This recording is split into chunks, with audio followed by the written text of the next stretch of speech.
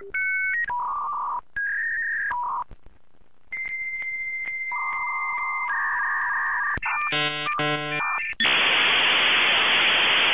I'll give this little cookie an hour before we're doing the no pants dance. Time to musk up. Wow. Never ceases to amaze me. What cologne you gonna go with? London Gentleman or... Wait. No. Hold on. Blackbeard's Delight. No. She gets a special cologne. It's called Sex Panther by Odeon. It's illegal in 9 countries. Yep. It's made with bits of real panther, so you know it's good. It's quite pungent. Oh, yeah. Ooh, it's a formidable scent. Stings the nostrils. In a good way. Yeah. Brian, I'm gonna be honest with you. That smells like pure gasoline. They've done studies, you know. 60% of the time, it works every time. That doesn't make sense.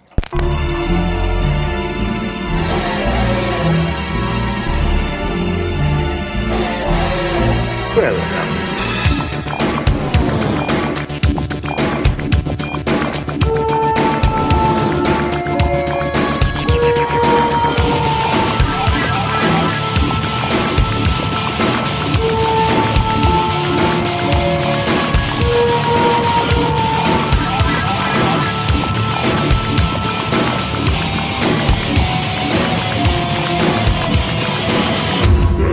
Show podcast. A guaranteed disaster. Like eating a burrito before sex. Hello and welcome to our summer series. We are your smart and snarky hosts, the Weisenheimer Tim Kazda and the adorable smartass Chris Koenig. Welcome to episode 79, That Killer Summer Vacation.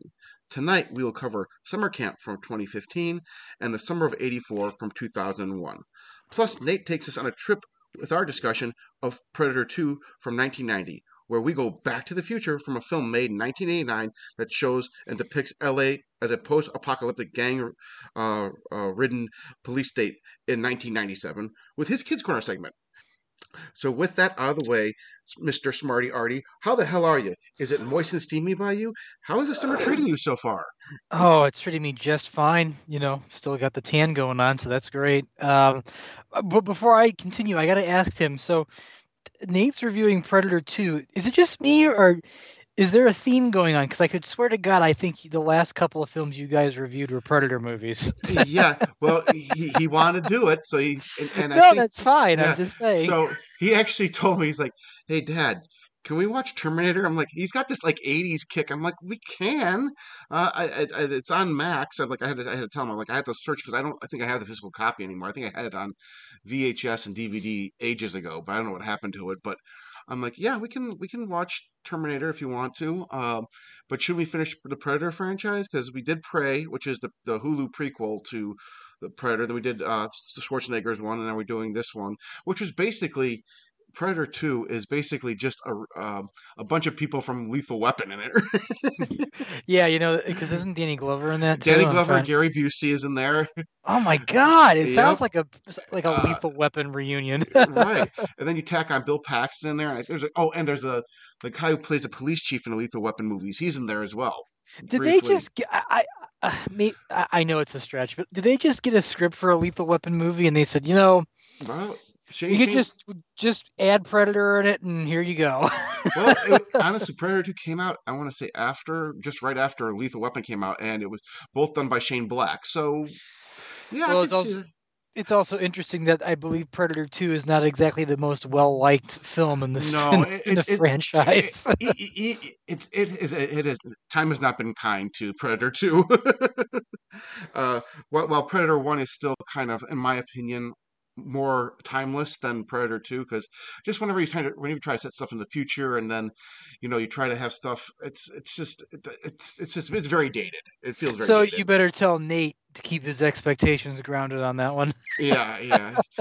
Nate is pretty much when it comes to movies, he's pretty much a half full kind of guy. He'll find, even if it's not that great, he'll find something to like about it. I'm like, Man, it must be nice. Well, then I want to hear his explanation for Godfather 3 because Well, he has not seen that yet. I know, but I want to hear his defense for it.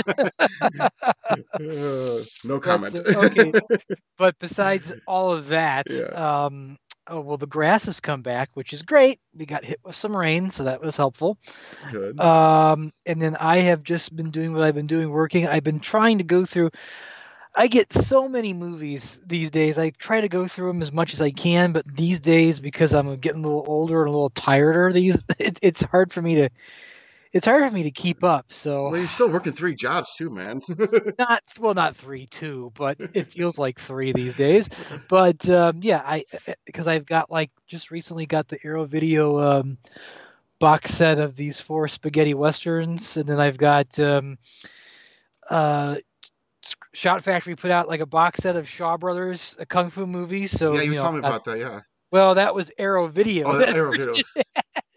Now all of a sudden, other companies are jumping in on that, and then Companies just trying to part you from your money. basically, so they're doing a pretty good job of it. I mean, I'm trying to watch that a little bit, but and then I've been recently streaming some stuff on Amazon. We won't talk about it right now, but we're talking about a particular movie we were gonna maybe do for a next episode. And when you mentioned it, I was like, oh, I just saw that 2 months ago. So Yes. so, but Stay tuned till later in the episode. right. But besides all that, nothing spectacular on my end. But I am sure, Tim, that you have had a lot going on for yourself. Since you're a married man and you've got kids, and My life is not my own. No, I didn't mean that in a good. It's shared. I mean, it's come shared. on. Yes, 80-20. No, it's been yes, it has been a very busy summer for both my kids. We'll start off first. For purposes of recording, sorry guys, by the way, that we did not get a July episode out to you because there's too much shit going on. Well, and also to think about it too, I thought about that a little bit, and I thought to myself, well, yeah, it would have been great if we gotten the July episode out sooner. But then again, it is summer. I think we owe ourselves, some time to decompress and a little pool time, a little beach time. Yeah. yeah. I mean, don't forget, folks, we're still kind of it sounds hard to believe, but we are still recovering after doing that incredible Empire Pictures retrospective from, what was it, a year and a half ago? It feels like it, right? Yeah. But I mean, it was, we were able to keep up on that one pretty well. So right. So yes, I think we are entitled to a little bit of time off. Yeah, it didn't help that I was. So what had happened is right after our last recording and editing, and we released the episode for June, and I had delusions of grandeur about trying to release something, but I'm like, I'm like, there's just no way, there's no time. Well, you were also out of the country too for a little while, right? Out of the state. Oh, out of state. Although okay. Florida does feel like out of the country sometimes. Oh, you went to Florida. Awesome, yeah, man. So. See the Gators? Yeah, actually, I did. But so what had happened is for purposes of this recording, for purposes of that. Sorry to let you guys know, it's August 1st. We're recording. I mean, August 1st. Yeah, August 1st. We're recording this, and a lot has gone on. For 10 days, we were in Florida for my daughter's nationals dance competition in Orlando. And then we also took that time to visit some family and friends and kind of hang out and kind of chill for those 10 days, minus the 3 days for dance. And it was a very eventful time. Also very, very hot because it's hot in Orlando in July. It's hot. It's like the surface of the sun. And I mean that it is so fucking muggy out, dude. You're not going to believe it. Like, our friends had this beautiful condo on the 14th floor. It overlooks the bay, and across the way is where NASA, where they shot off, where they put people into space, and the pads there, and we go outside to go to the pool, and you have to go to the pool around 9:30 in the morning, and then you've got to be out of the pool at this time around maybe 11:30, 12 o'clock, because it's gonna get so toasty hot out, you're gonna melt. The sidewalks are so hot you have to wear flip flops even on the pool area because you don't want to burn your feet, kind of thing. And but as soon as you walk out of the apartment, which is wonderfully air conditioned, you walk 5 feet, and you're already starting to sweat just because of humidity. It's starting to come right through your shirt. I'm like, I had really there 10 days. I only had about 8 shirts, and I must have washed all of them at least 3 times because I sweat when it's 60 degrees out. So you can imagine. But after that, so my daughter and her team, my daughter's team, they took platinum gold, which is one of the highest things for 2 out of their 4 dances, and then the other 2 dances, which were like company dances, which means where just not her age group, but the whole company gets out there and they do a performance. They went to the semifinals of like the championship, and they made it, but they didn't. I don't think they took top prize, but I believe they took like second or third. So they did really, really well for themselves. I was really proud of all the girls and all the hard work they put in.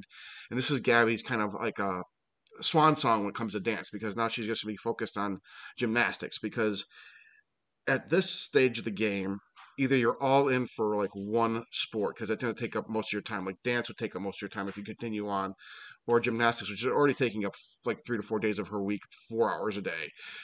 So it's a lot to ask, especially a 9-year-old, 8-year-old to do. Yeah. So anyway, she's done with that. She had a great time. We had a really good time. I got a nice suntan and got burnt a little. Hung out with some friends. We had lots of libations. And then we came back home, and I want to say we had like 4 or 5 days to prep for. And then Nate's he missed a couple of games from his baseball team, and we had to prepare for the tournament, for the big tournament.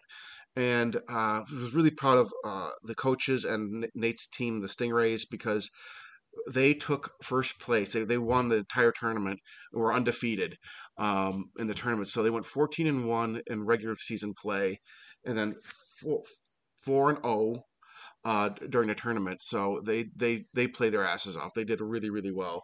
And actually the first game went to sudden death or extra innings or whatever it is. And I don't know if you know too much about baseball, especially this rule. Go on. About overtime or extra innings. Do you know anything about that? No, all I know is they go out in the field and they play. Okay. So anyway, to speed up the game of baseball, they made this extra innings new rule. So what happens when you get past 9 innings, okay, it's like overtime. So what happens is, I forget, I think it's the home team gets the bat first. Now, but what they do is they put a runner at second and they give you 1 out. So basically, it's the defense's job to stop the runner, to get the other 2 outs. Then if they don't score, then you score, the game's over, basically. So what happened is we got the other team out. Nate's at the bottom of the order. We got a runner on second. He advances to third on a steal. We had a kid strike out. Nate comes up. He hits this like weird ass like hopper right to the pitcher, but the pitcher's off the mound, and he turns around and he kind of throws off his back foot, and the pitch goes wild. And the first baseman has to like go through, kind of jump off the base and then run after the catcher's ball. By the time he catches the ball, Nate has already crossed home plate. Now this should have been an easy out for Nate, for the other team, but just because of an error, phrase that Nate hit the ball, and Hunter, who was on second base, he took home. He went from third to home, and they won the game. And so they gave Nate the game ball. So that was just a very, it was exciting time. But I'm glad that baseball is now done. But we're going to be going. He's going to be trying out for travel baseball next year, but that comes up like next month. So we'll be practicing baseball, and then tackle football starts next Monday, first practice. So it's like, so we just kind of roll from one thing to the next. So as you can see, I'm extremely tired, and I've caught, I don't know if you can hear this, dear listeners, but I've caught a little bit of a cold. So it's been just a fun but exhausting time. Other than that, just trying to relax a little bit and soak up some more summer before school starts up yet again. Now let's head over to our Kidz Corner segment. And then after that, we'll roll the trailer for summer camp from 2015. We'll be right back after this with Chris's fine synopsis. Hang tight and see you guys soon. Enjoy. Hi, I'm Nate, and welcome to Kidz Corner with my dad, Tim. Hey, that's me. Kidz Corner will cover family-friendly films and TV shows. and maybe not so family-friendly movies. So, listen in.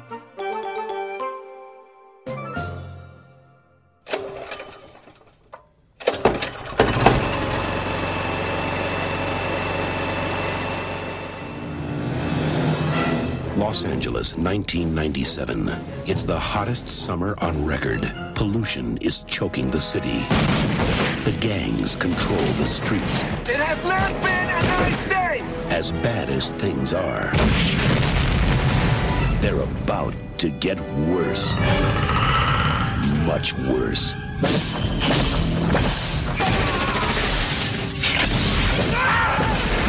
Whoever killed him is gonna pay. I'm gonna finish it. It has almost no weight. But it cuts like steel. Incredible. Whoever did this took out 4 men armed with machine guns by hand. You don't know what you're dealing with. Otherworld life forms, drawn by heat and conflict. He's on safari. Lions, tigers, the bears. Oh my.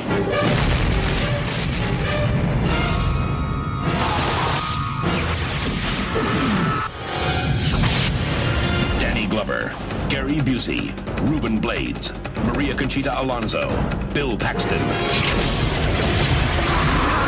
Predator 2. He's in town with a few days to kill this Thanksgiving.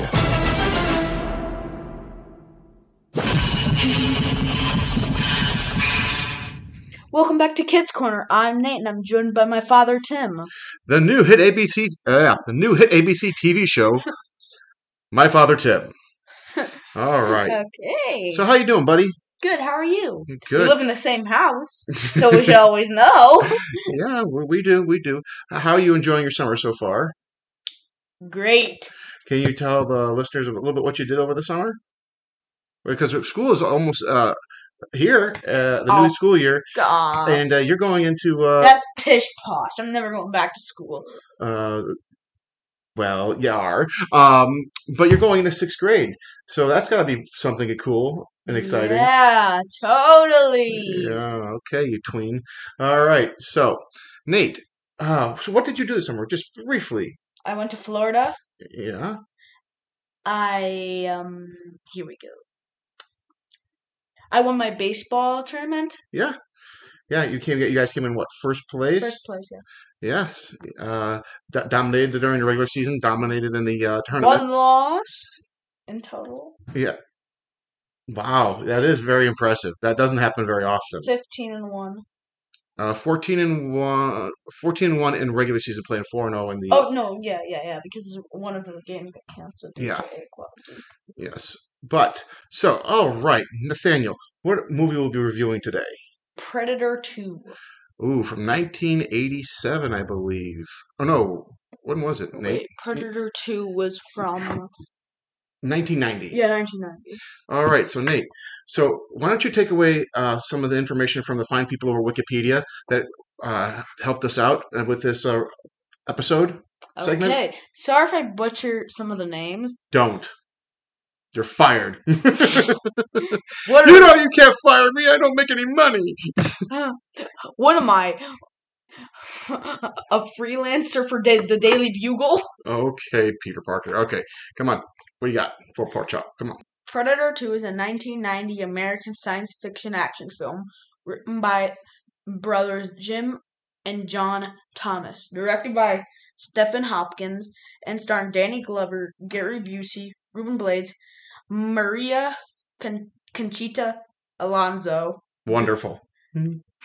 Continue. Bill Paxton, and Kevin Peter Hall. It is the second installment of the Predator franchise and sequel to 1987's Predator, with Kevin Peter Hall reprising the title role of Predator. Did you know Kevin Peter Hall also voiced Optimus Prime?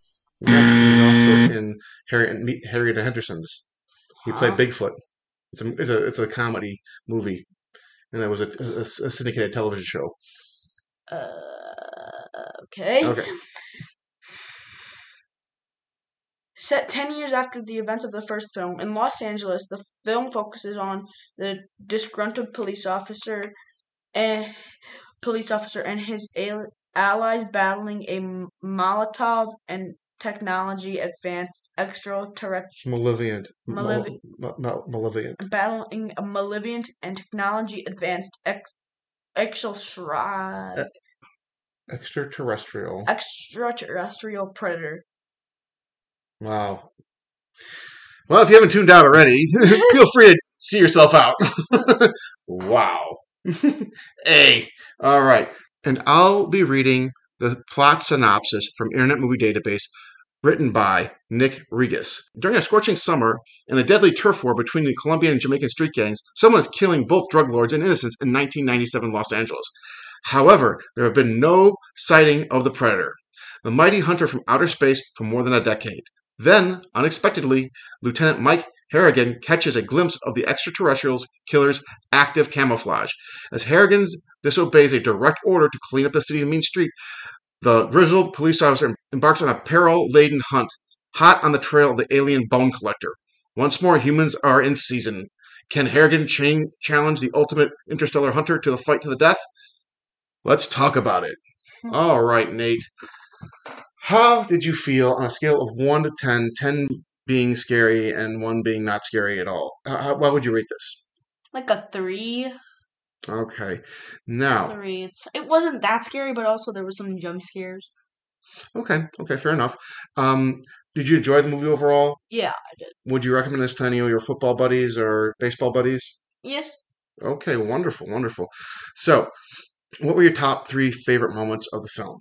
My number 1 would probably be when the team of evil scientists, whatever you want to call them, with Gary Busey as the leader. Yeah, okay.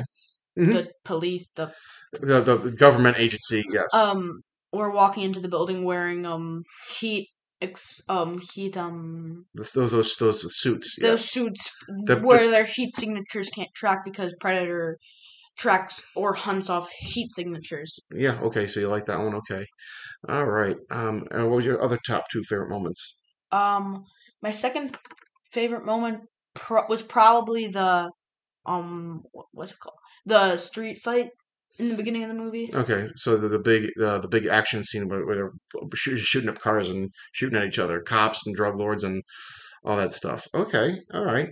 And what's your final favorite moment of the film? The train scene. Okay, yeah, I can see the train scene. That was pretty cool. And what did you like about the train scene? How it was like so dimly lit and everyone was just dying. Wow. To the Predator. Yeah. So, yes.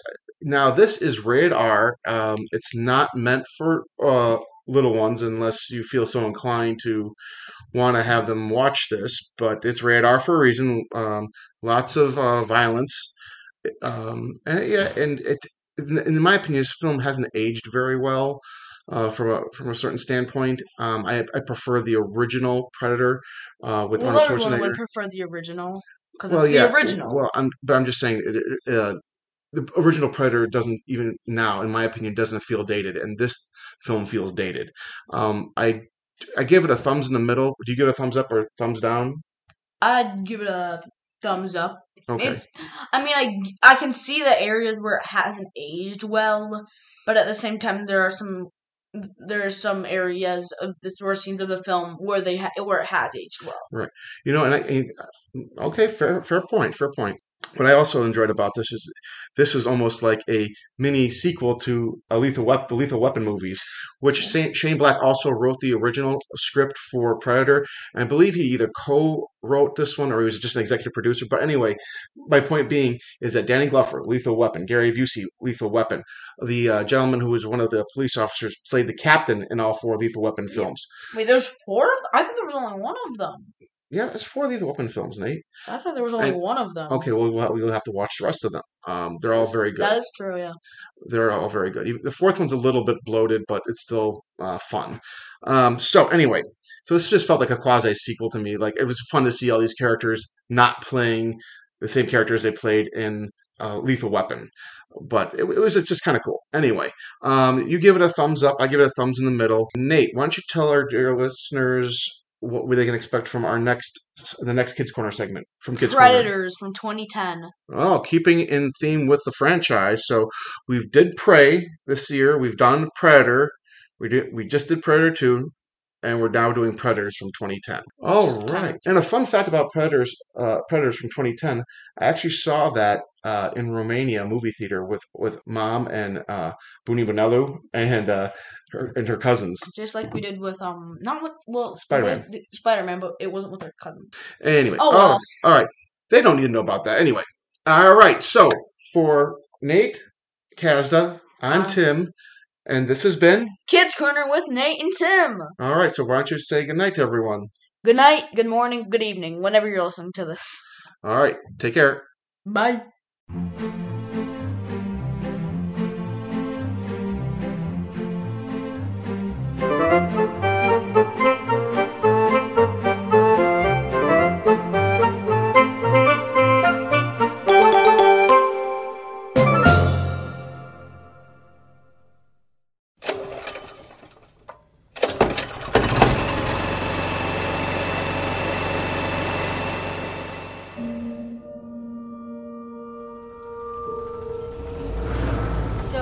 Do you live here? No, I'm around when the kids are around and summer vacations and... In America, there's no way we'd call this place a camp. Yeah, well, it's pretty common here. That it's cheaper for the parents to send their kids here than to London. It's not what I was expecting. Where are the cabins, canoes? I thought Spain was supposed to be warm. This little lady's as calm as can be. Aren't you, girl? Will, seriously, just get out of there, man. Trust me, there's no way. You okay? You look pale.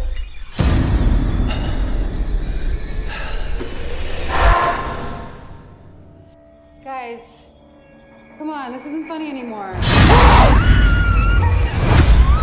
Calm down and tell me what's going on. Turn the lights!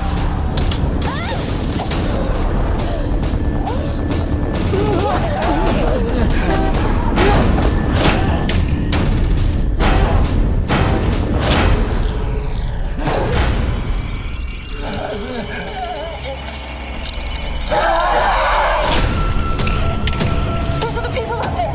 Infected people! There's nowhere! It's burning! It's inside! She's over there!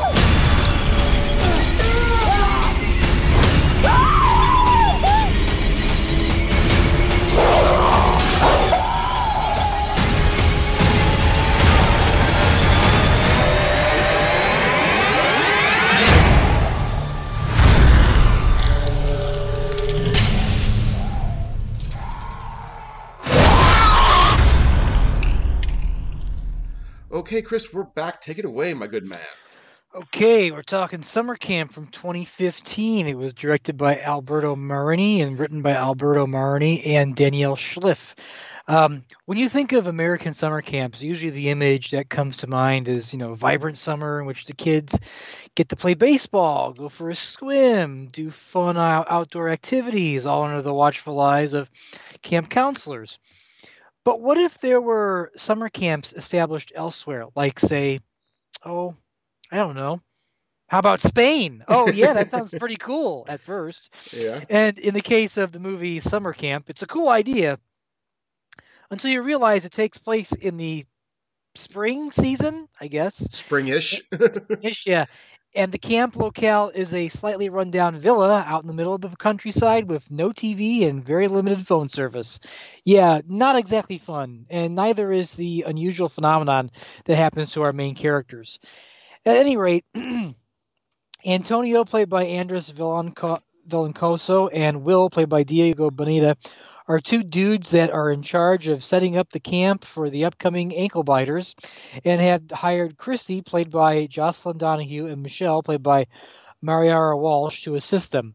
While the four are fixing the place up, the pump that provides fresh water from the well is also under repair, and there seems to be some strange white fungal powder that's hovering about in the air. After the pump is fixed and the villa is cleaned, our four camp counselors are about to have a private party to all to their lonesome. But while Antonio and Will are milling about in the cellar looking for some wine, Antonio suddenly turns nutso and begins to scream in pain constantly, vomits black bile, and proceeds to attack Will. After Will kills Antonio in self-defense, Christy wanders down into the cellar and witnesses the bloody aftermath and freaks out. Christy convinces Michelle that Will has gone crazy and murdered Antonio in cold blood. Suddenly, each one of the camp counselors begins to undergo a similar transformation that happened to Antonio. And it might have something to do with the well water and that weird white fungus. So that's summer camp in a nutshell. I never seen this movie. I never even heard of it. In fact, since this was made in 2015, this movie didn't feel that old to me. You know what I'm saying? Like it felt like it could have been a recent movie, with one exception, and I believe it's one of the phones that they use. Right. It doesn't quite look up to date iPad, but anyway, right. Well, it's funny. iPhone. It's funny you said that, because this movie was actually, when it was released 2 years after it was originally made. So there was a little time. I think there was some time lag between filming and release and distribution. Yeah, okay, but I've never seen it. First time seeing it for myself. It was all right. I didn't hate it, but I will say its idea, which we'll get deep into here, gets kind of repetitive, and I was like, it's kind of clever, but it's the other thing about it that I discussed with you before we turned the mics on is I couldn't quite figure out if this movie was trying to be like a horror comedy of sorts, or if it was supposed to be like a serious film with humor coming out of the situations, because there's moments where the characters follow standard movie logic, and then suddenly they do like weird 180-degree turns in terms of their decision making. And I was trying to figure out if they were trying to be like humorous about it, or I guess being a little more subversive in the concept that they're trying to exploit, but I don't know. I didn't quite get that either. Honestly, I didn't quite get that either. Sorry, dear listeners, I'm losing my voice here. Yeah, I didn't quite get that either, Chris.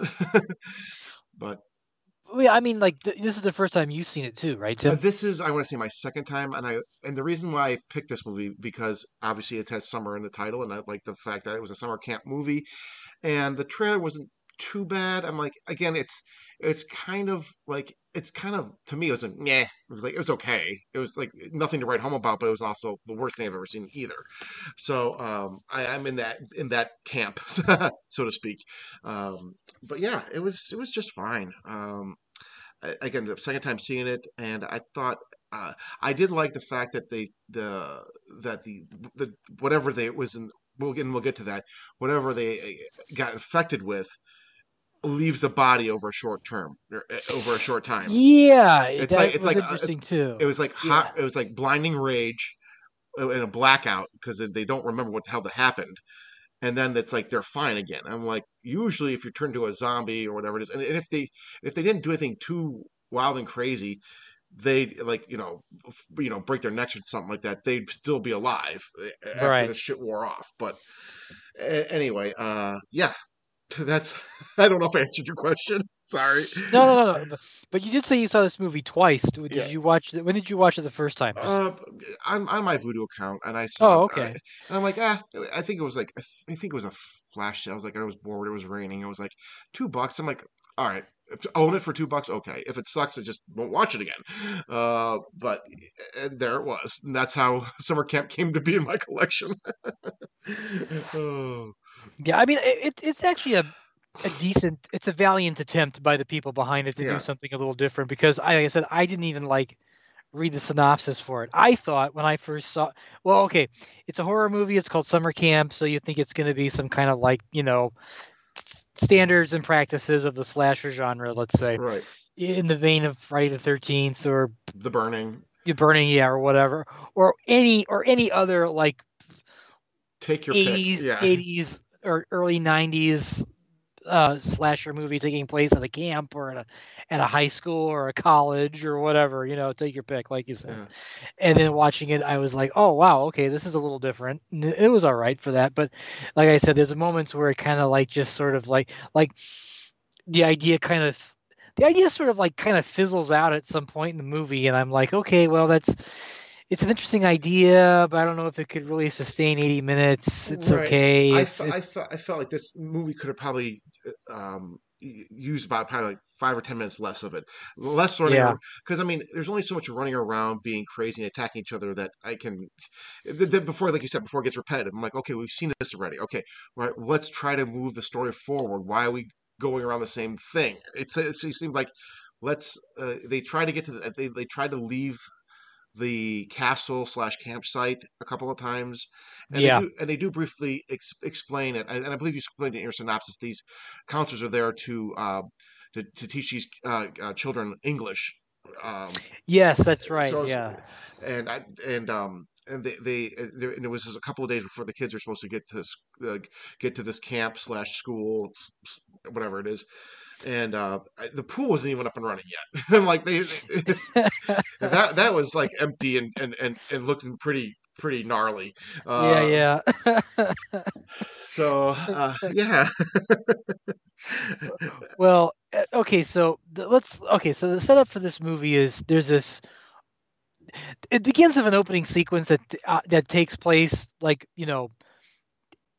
basically after the movie ends, but it's going to flash back to the proceedings that happened before it, where we see two characters running out in the woods and we hear screaming and then all of a sudden we cut to the credits and then there's this news announcement over the credits talking about how there were, I think, was it these camp counselors that have mysteriously have gone missing. Yes. Which is interesting that they have that in there because it kind of gives away the whole concept of the movie, in my opinion. Not necessarily what causes it, but like, right. Oh yes, these characters are going to disappear. Like, well, okay, yeah, thanks for telling us. Well, it kind of reminds me of the very beginning of the Texas Chainsaw Massacre, where we have John Larroquette saying, giving the these are the actual accounts of what had happened and blah blah blah. Right, but John Larroquette's narration doesn't say things like "and Leatherface came out and well, it didn't give or it didn't say things like it didn't give away the whole story. Right. I meant in the same vein.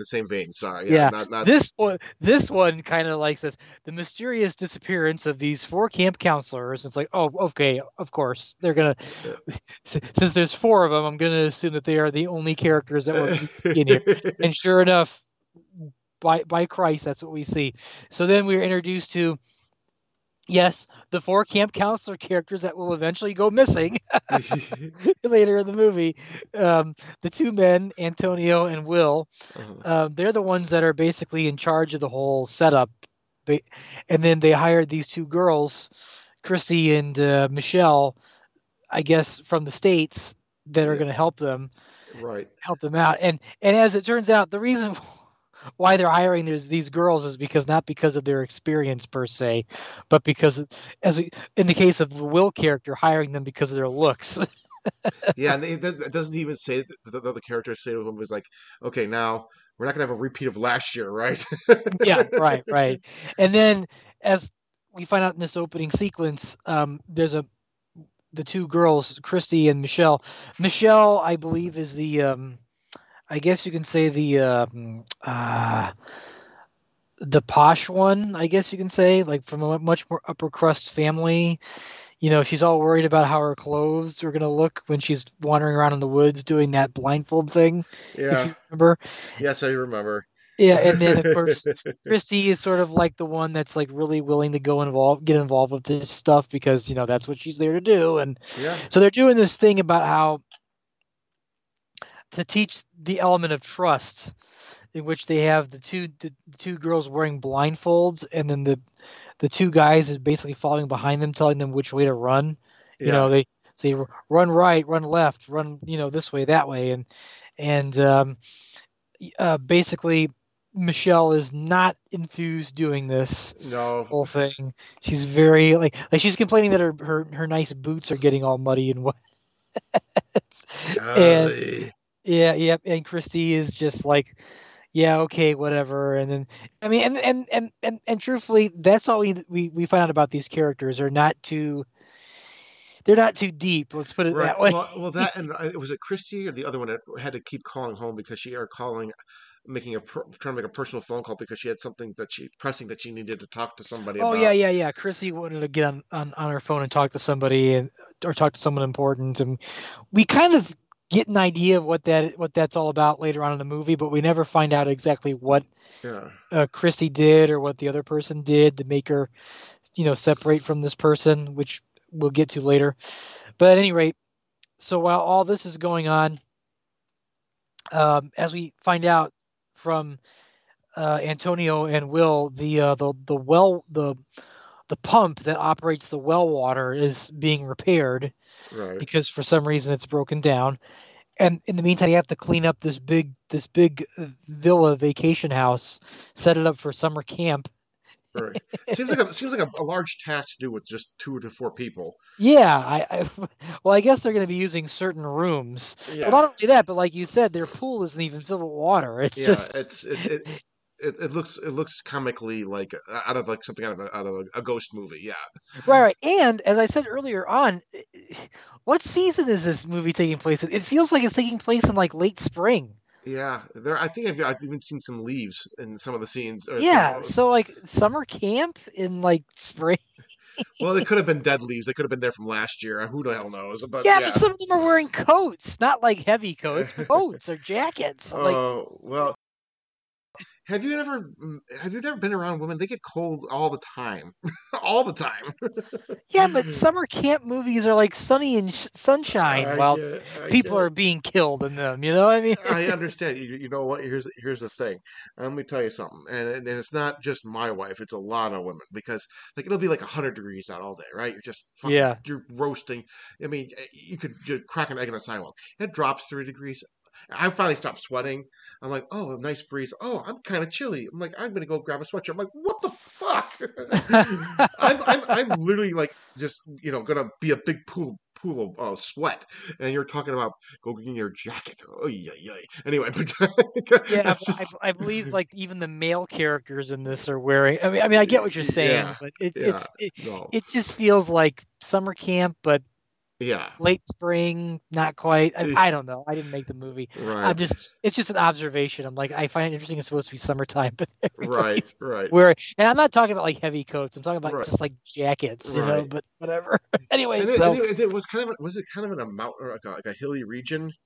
Yeah, so maybe that's the reason why it is. It's also a little more chilly up there too. I don't know, but yeah, it's definitely when you say summer camp, you don't picture a castle in the middle of nowhere, and that's what they said, that this is more of a summer camp / English as a second language kind of like a retreat, and I don't think it was supposed to be there. I don't think it was supposed to be there like for like weeks on end. It was only supposed to be like for a few days. Well, I'll tell you what, I want someone to make a summer camp movie, but it takes place in like the Swiss Alps.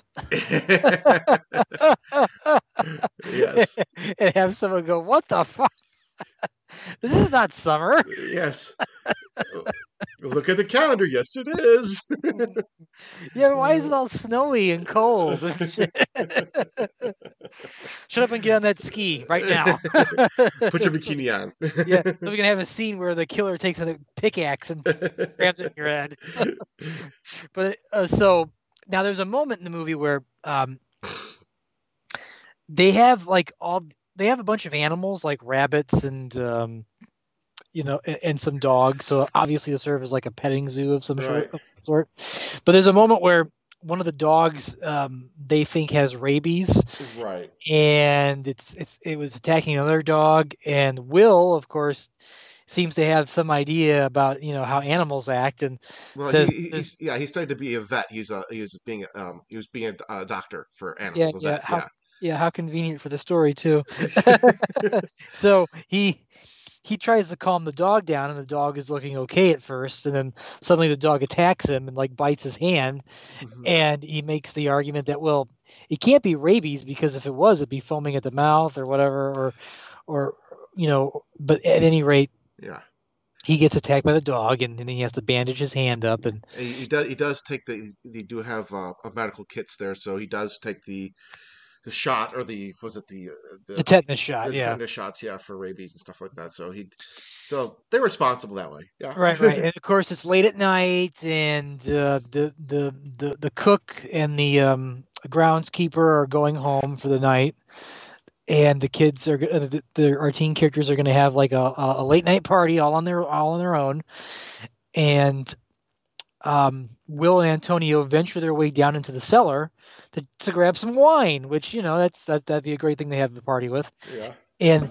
now there's a moment in the movie where Will's hand still is like bleeding, and you begin to think that maybe something's going to happen to him, the way how he's just acting and reacting to the surroundings and whatnot. But there's a moment too where Antonio is looking on the wine rack for a particular brand of wine, and we see that white powdery fungal substance that's been blowing around in a couple of shots, and Antonio accidentally breathes it in and sneezes, and then suddenly, for a moment or two, he goes wild and starts vomiting blood, and his eyes look all super white and pale, and he just goes nutty and starts attacking Will, and then Will has to defend himself, right? And then he accidentally kills him, and then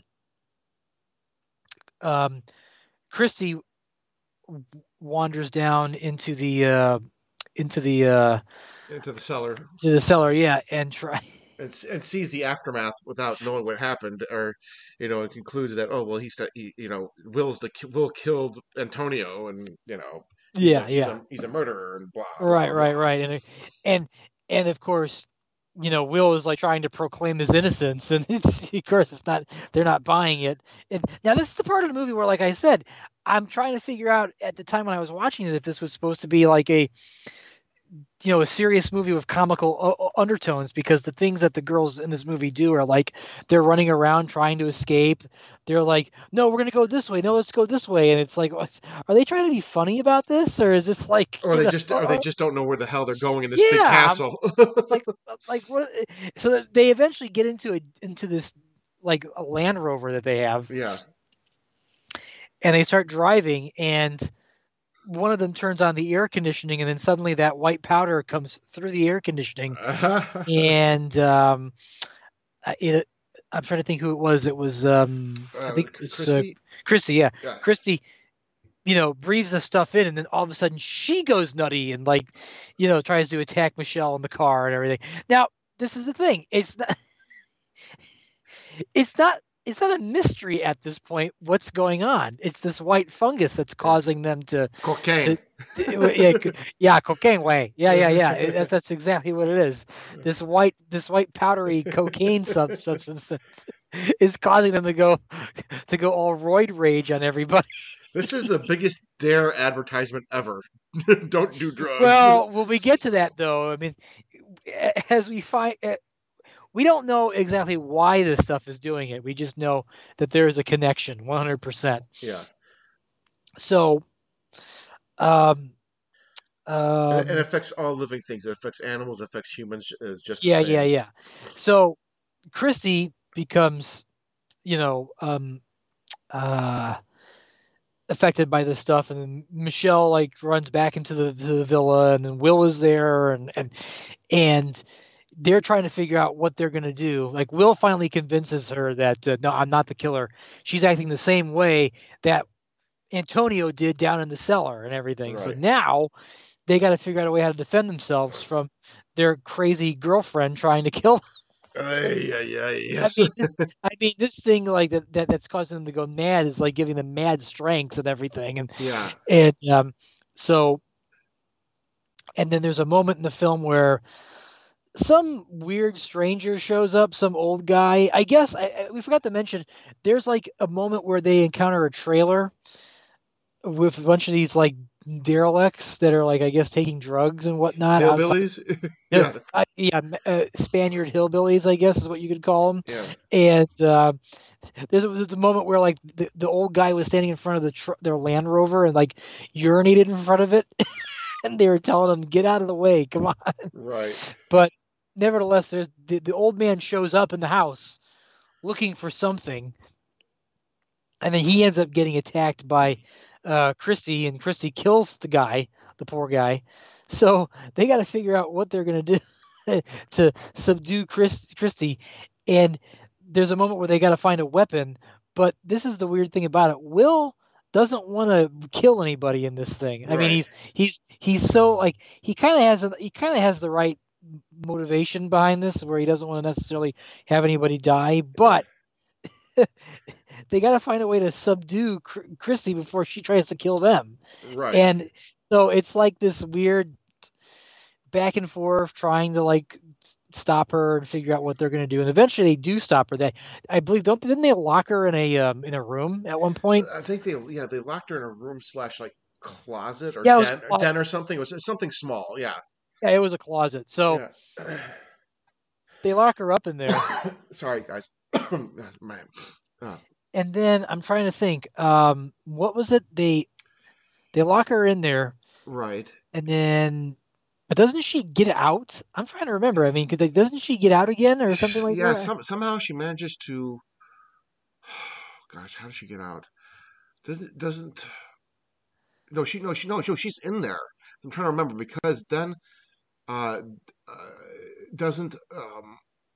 Oh no, you're right. No, then Michelle. Then Michelle turns and then on Will, right? And Will is running away and he's trying to get back into the closet, and that's when is it Michelle that's in the locked closet? No, yeah, it was Chrissy. So basically, what happens is when you inhale this white fungal stuff that turns you into a crazy, black bile spewing lunatic. You're like that for a few minutes, and then all of a sudden it wears off, and you're back to normal, and you have no idea what happened to you. Yeah. So eventually wears off on Christy, and she thinks that Will locked her in the closet because he's going to try to kill her. So I believe she grabs like an electric drill and tries to drill a hole in the door, and eventually drill it into Will's foot. Yeah. And this is once again where I'm like, are they trying to go for humor in this completely? Right. Because you see it like drilling around in his foot, and then eventually you see the drill like moving around because she like lets go of it. It's like spinning around on his foot. Right. And I'm like, what's going on here? No, Chrissy's the one that locked in the closet, correct?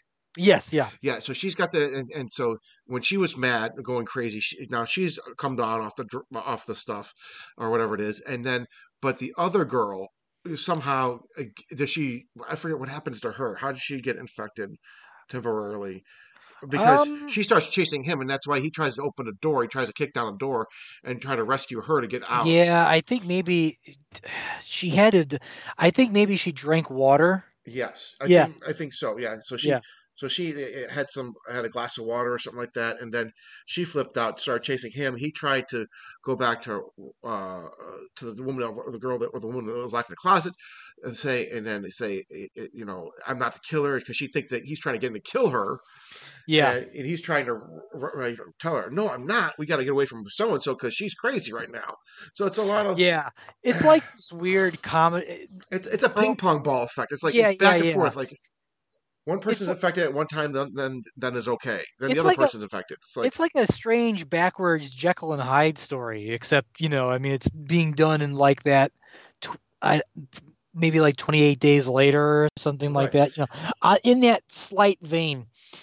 And so eventually Will and Christy, who's now normal, and Michelle, who's like a raving lunatic. She's tweaking right now. Yeah, she's tweaking right now.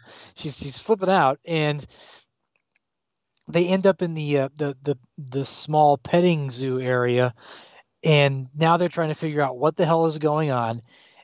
And Will decides to he sees one of the rabbits, and he decides to feed one of the rabbits like that some lettuce with that white substance stuff on it, because he notices that a lot of it's everywhere, and he's like, that's very odd, and he surmises maybe that has something to do with it. So they feed it to the rabbit, and the rabbit, of course, goes Looney Tunes. Goes Looney Tunes, and then but before that, Will takes a hose and pours water on his bloody foot that got cut open with the drill bit in that one sequence with Christy when she was trying to escape. Anyways, so he figures out that it's because of this stuff, and then he realizes, well, how is it getting in there? And he figures out it's got to be somehow getting in with the water, and then he realizes, oh shit, I put water on my foot. So no. So god damn it. So Will locks her in one of the animal cages where they keep the dogs, like a really big animal cage, like the fence kind, and tells her to stay in there because he's going to start going crazy. And sure enough, he does. And then Michelle breaks in, and then they're not fighting, but then they both try to attack Christy, who's behind the fence, and break inside, and then eventually Christy, I'm trying to think. No, I'm sorry, Michelle. Michelle slowly turns back to normal, and then she escapes, and then Christy escapes. It's like they're all just like you said. It's like they're all ping pong bong. Yeah, it's really at some point it's really hard to follow. Well, it becomes very monotonous, is what the way it is. Well, yeah, because one gets infected, then okay, I don't know what happened. I'm not infected, but you're infected. Oh my god, it's like it's so bananas. So and then. So eventually, Christy and Michelle both escape, and Christy ends up by the well and notices the fungal stuff is growing on the pipes of the well. Now, of course, they don't exactly know the whole scenario behind that yet, as they'll find out later in the movie. But at this point, this is where we mentioned earlier, Christy was like trying to get a hold of somebody on the phone. So she gets a hold of her mother on the phone. And this is kind of like a weird side plot. It really doesn't quite go anywhere, but I guess she did something. She left home, or she left mother. I mean, do you remember like what it was she was trying to apologize for? I think some sort of misunderstanding, or some sort of like mother-daughter like fight thing. It's never really we don't really get a lot of backstory on it, on the fact that there's some sort of issue going on. Yeah, and then because then doesn't the phone kind of go dead? Oh yeah, the phone goes dead, of course, and then again, part of the weird humor that's popping up in this movie, Christy throws her phone. No, it goes dead at first, and then it rings again, and she throws her phone away from her so that way Will doesn't find her. Right. And the phone lands over where Michelle is hiding, and then she's like, "Oh my God, no! Turn the phone on!" And then Will finds her and tries to kill her over there. Yeah. And then eventually, it wears off on Will, and so now they're trying to figure out what else they're going to do. But then, as it turns out, they're not exactly alone. They're hearing like weird noises in the woods, and they think maybe there's some other person that's infected with this thing or whatever it is that's causing it. Oh, wow. And sure enough, they end up at the trailer where the Spaniard hillbillies are. The Spaniard hillbillies, I love it. that were living at. And they go inside the trailer, and they're suddenly discovering things in there like chemical bottles, and it's like a meth lab. Yeah, I was saying it looks like a rolling meth lab. It looks like something out of like Breaking Bad. Thank you. And then they find some young teen their age hiding in a cabinet that comes out. Yeah. And they ask him what's going on, and he finally spills the beans. Apparently, his parents or whoever, we don't even know who these other people are, were experimenting something with chemicals and trying to create something, and it got out of hand. And they put it next to the water source because they wanted to grow mushrooms or something like that. It's so unclear. So what are the Spaniard hillbillies like amateur scientists, and they created this fungus thing to get high off of? It was so weird. I was like, what are you trying to do? Yeah, it's a very unique twist, but nothing that's like really kind of flushed out. Yeah, it's really not fully formed because, like I said, it's like, what are they trying to do with this stuff? Are they trying to like create a new high? Which I guess you can say they succeeded to the extent where it turns you into a raving lunatic. But right. And so Tim, what happens? What happens next? I think we approach Night of the Living Dead mode in a meth lab. Kind of, yeah. Breaking Bad meets Night of the Living Dead. Yes. No. So they're in the thing, and the young boy or the teenager is really no use. He's out of his mind on something, or just panicked. He can't find his. I guess dad left. He couldn't find dad, and then mom is around, but then they realize mom's outside the lab, or the mobile unit, and she's about to charge.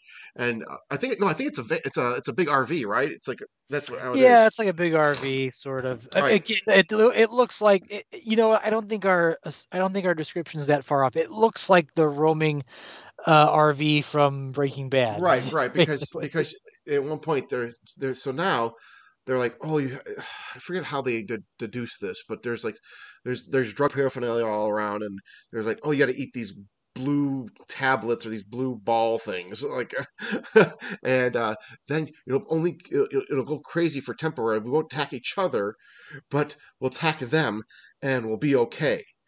There's 3 of them, but only two tablets. Tablets. Well, there was supposed to be more, but Yeah. what happened was, because of the commotion going on outside of the RV, and the mother and this other person are raving lunatics and moving the van around, trying to break inside. The tablets fall on the floor, and they only find 2 of them. They had more of them, but they only found 2.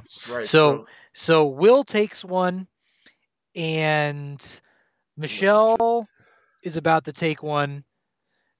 Right. And she's trying to get one for Christy, but Christy is being attacked through the skylight of the RV, and Christy's saying, just break it in 2 and give me the other half. But for some bizarre reason, she doesn't do that. Michelle just decides to ingest the whole tablet and go nutty, and then of course it results in Will and Michelle attacking Christy and killing her instantly. But we don't know why Michelle didn't want to split the tablet. I don't understand why.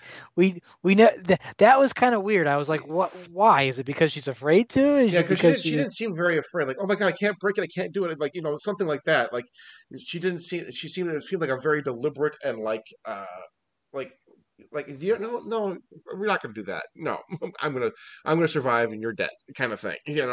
That's at least what her body language and her facial features, at least, kind of like I could deduce from that it's like, nope, it wasn't that she was scared. It's like, well, no.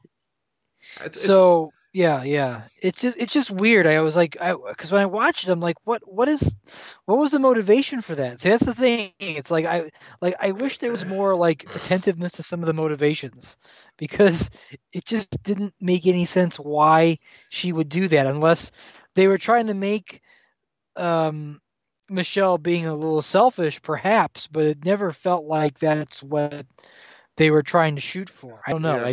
It felt like there was a little bit of misdirection there that that kind of went on the wayside. So then it seemed more vindictive, Yeah. Yeah. So the next day, Michelle and Will wake up, and they discover that Christy is dead. They don't remember if they killed her or not. Yeah. Because when they come out of it, they have no idea. Yeah, they black out, which is probably a good thing. You don't really want to remember what you did. Yeah.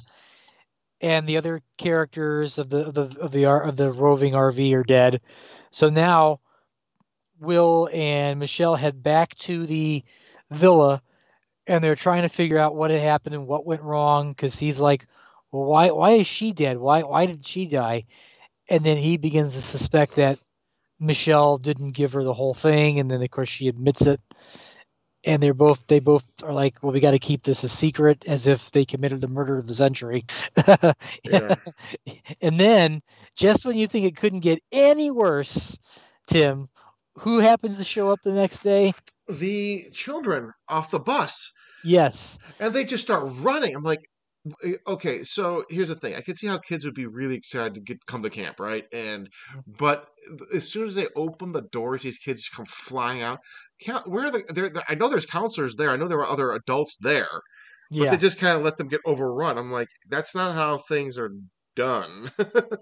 Well, not only that, but they're running towards the fountain for that fresh water. Yeah. I guess it was explained earlier on that was kind of a tradition of this place. So, because the fountain has like a statue of an owl, I think it was, and I think so. Yeah. Yeah. So it's like a tradition that when you arrive there, you get to like drink the fresh water. Yeah. When you first arrive, so the kids are running towards the water, and of course, Will and Michelle immediately realize that that's the first thing they're going to run to, and we need to stop them right now. Right. So they cut them off, and they're like, "Get away! Go back on the bus right now! Get on the bus! Get out of here right now! Now! And so they're kind of freaking out the kids, and the kids are slow to move. But then what happens next, Chris? Well, the sprinkler system goes off, and that's connected to the well water. Funsies! And the kids, and again, I love it. It's the summer, but they're all wearing jackets. Pants and T-shirts, Yeah. And they're all jumping around in the water and drinking it and getting the water on them. And now all of a sudden... I think, wasn't it Michelle that like quickly like ran away and jumped over that? Yeah, she jumps over the concrete wall, the little half wall. And the way how she does it, again, it makes you wonder: is this like supposed to be like intentionally humorous? It's like a cartoon character. Yeah. Whoa, I'm out of here! Yeah, zoinks! Woo! Are you coming with me, Will, or what? Could have played a Scooby-Doo feat, like running. Yeah, that zoink, Scoob! They're gonna come after us. They're higher than us, man. So of course, because of that, the kids. We never see them flip out, but we hear the noises of the kids make the monstrous, hideous noises in the background and everything, and then we see them running in the background, like trying to chase after our two camp counselors. Yes, and Michelle is trying to run, but she eventually impales herself on top of like a giant. Like tree stump, like a sharp tree stump, like a tree branch or something. Right. She impales herself on that. Yes. I wonder how possible that is to just like. Yeah, I don't know. You have to be running a pretty good clip to really do some damage. Yeah, and not looking where you're going too. Right, and how do you not see the big sharp stick? I better look out for that. No, I'm gonna head right for it. Yeah. I think I can push that thing right over. It's like the scene in Dog Soldiers. I don't know if you ever saw that. Yeah. It's been a while, but yeah, I have seen it. The guy, but that thing that he ran into was absurdly huge. So it made sense, I guess. But and of course, Will finds her dead, and now he's like, "Holy shit! What am I gonna do? I gotta get out of here!" So he's trying to run, but then he trips and falls, and he breaks his glasses. Yeah, again, and that's been kind of a running thing throughout the movie, is that this was not the first time he dropped his glasses and broke them or find them. Right. So I think this is a second pair. Yeah. So this is like a motif that pops up. Like, yeah, he's going to break his glasses. Oh no, what's he going to do? Now he's blind. He can't make it out of there alive. But there's a moment where like Will is like, we get his POV and like it's all out of focus. So it's meant that he can't see. And then he decides, fuck it, I'm going to take my chances and just try to run past these bastards coming after me. And of course, he tries and he doesn't succeed, and then the movie ends. And once again, it's like I said, the opening sequence gave away the whole surprise. The four characters are going to disappear into the ether. Yep. So, yeah, I mean, I wish this was more detailed for you folks, but the reality is if you watch really this movie, it's not that detailed. It's basically it's kind of sort of like one long continuous chase, if you think about it, where the characters are running around trying to figure out what they're going to do, where they're going to go. They get trapped. Some of them escape. They run around trying to figure out what they're going to do. They get trapped. They escape. And then it leads up to the crescendo at the end. But I was kind of disappointed by the ending because I really wanted at least one of the characters to survive and tell their story to the world. Right. Because I wonder how the kids would have reacted when they finally came out of their drugged up stupor. and realize they killed the camp counselors. Yep. I don't know where to begin. Yeah, it's like you said. There's really not too much to add. Well, I mean, I guess this is a perfect example of a horror movie you can watch on a rainy day, and it's not really, it doesn't tax your patience too much, and it's all right. I didn't hate it. Truthfully, I would give this like a thumbs in the middle, but I would give it a thumbs in the middle too. Yeah, but I mean, as far as it like being like above average, I wouldn't say so. To me, you remember we used to have those random Sunday movie night of the week kind of things. Yeah, on the old channel, like channel CBS, NBC, and ABC. For all you youngins out there, Sunday night used to be the night where the major three networks would run the weekly movie, the Sunday night movie, and this kind of reminded me of that. It's not, I mean, nothing too gory. I mean, it was gory, but acting wise and story wise, about the same. It reminded me of like something like a Stephen King miniseries made for TV. Yeah, or something you'd probably run across on the Sci-Fi Channel. Right. I mean, maybe a step above Sci-Fi. But... Yeah, a little more above the caliber in terms of the way how it's put together, but definitely above a Silent Pictures films.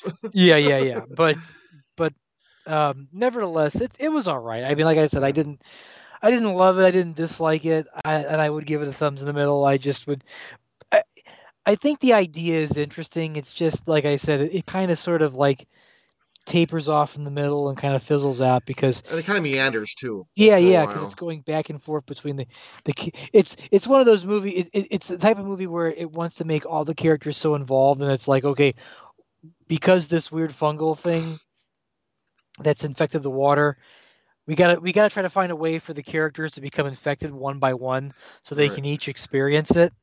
But it's like, well, that's interesting, but it's like it would have been more interesting if it like happens to just one of the characters, and then if they figure out what's going on, and then try to take it into a much more different direction than just having each of the characters become infected, because it's nothing different.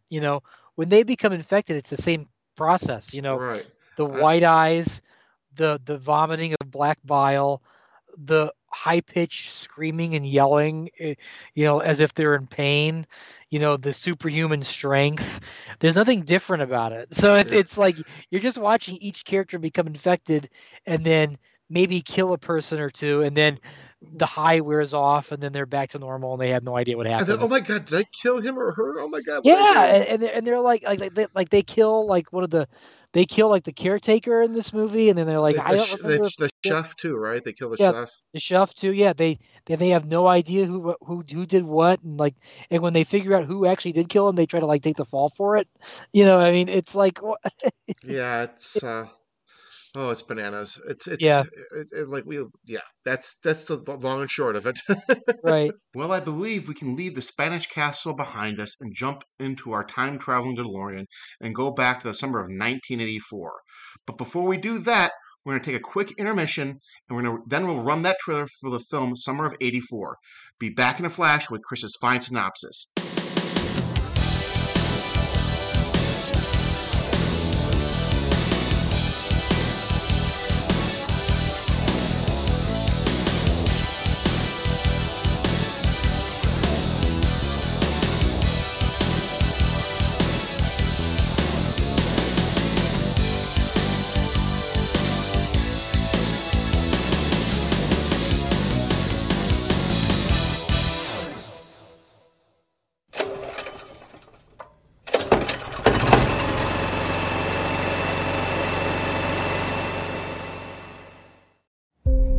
Office reports they're likely looking for a white male. Preferred targets appear to be males aged 12 to 16. It's a serial killer. The Cape May Chronicle received a letter from an individual calling themselves the Cape May Slayer. There's a serial killer on the loose. What else could possibly be this exciting? Incoming titties. 12 o'clock. Guys, Nikki Keshuba. Scientifically the perfect woman. Huh. Better view of my room than I thought. Sweet dreams. Emergency meeting, treehouse, now. Mackie is the Kate May Slayer. Mackie's a cop with a sick reputation. Wasn't counting on us. That's blood. Davey. Hey. Guys, I'm freaking out, okay? Relax. You look like you're 30. It's gonna be fine. Now go. You're gonna get caught either by Mackie or your dad. I know I'm right about him. That doesn't prove anything. Are you with me? I don't want anything bad to happen to you. We're trying to save people. Yeah, well, you're not. Guys at the station are gonna love this. Just let it go. Sorry again that you're grounded. Let's see if I can get you out of this house. No hard feelings. You were wrong. You're wrong about everything.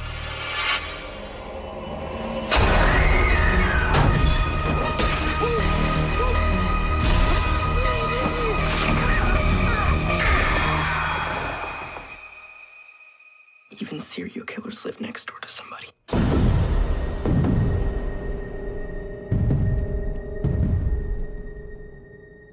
We're back, Christopher. Take it away, my good man.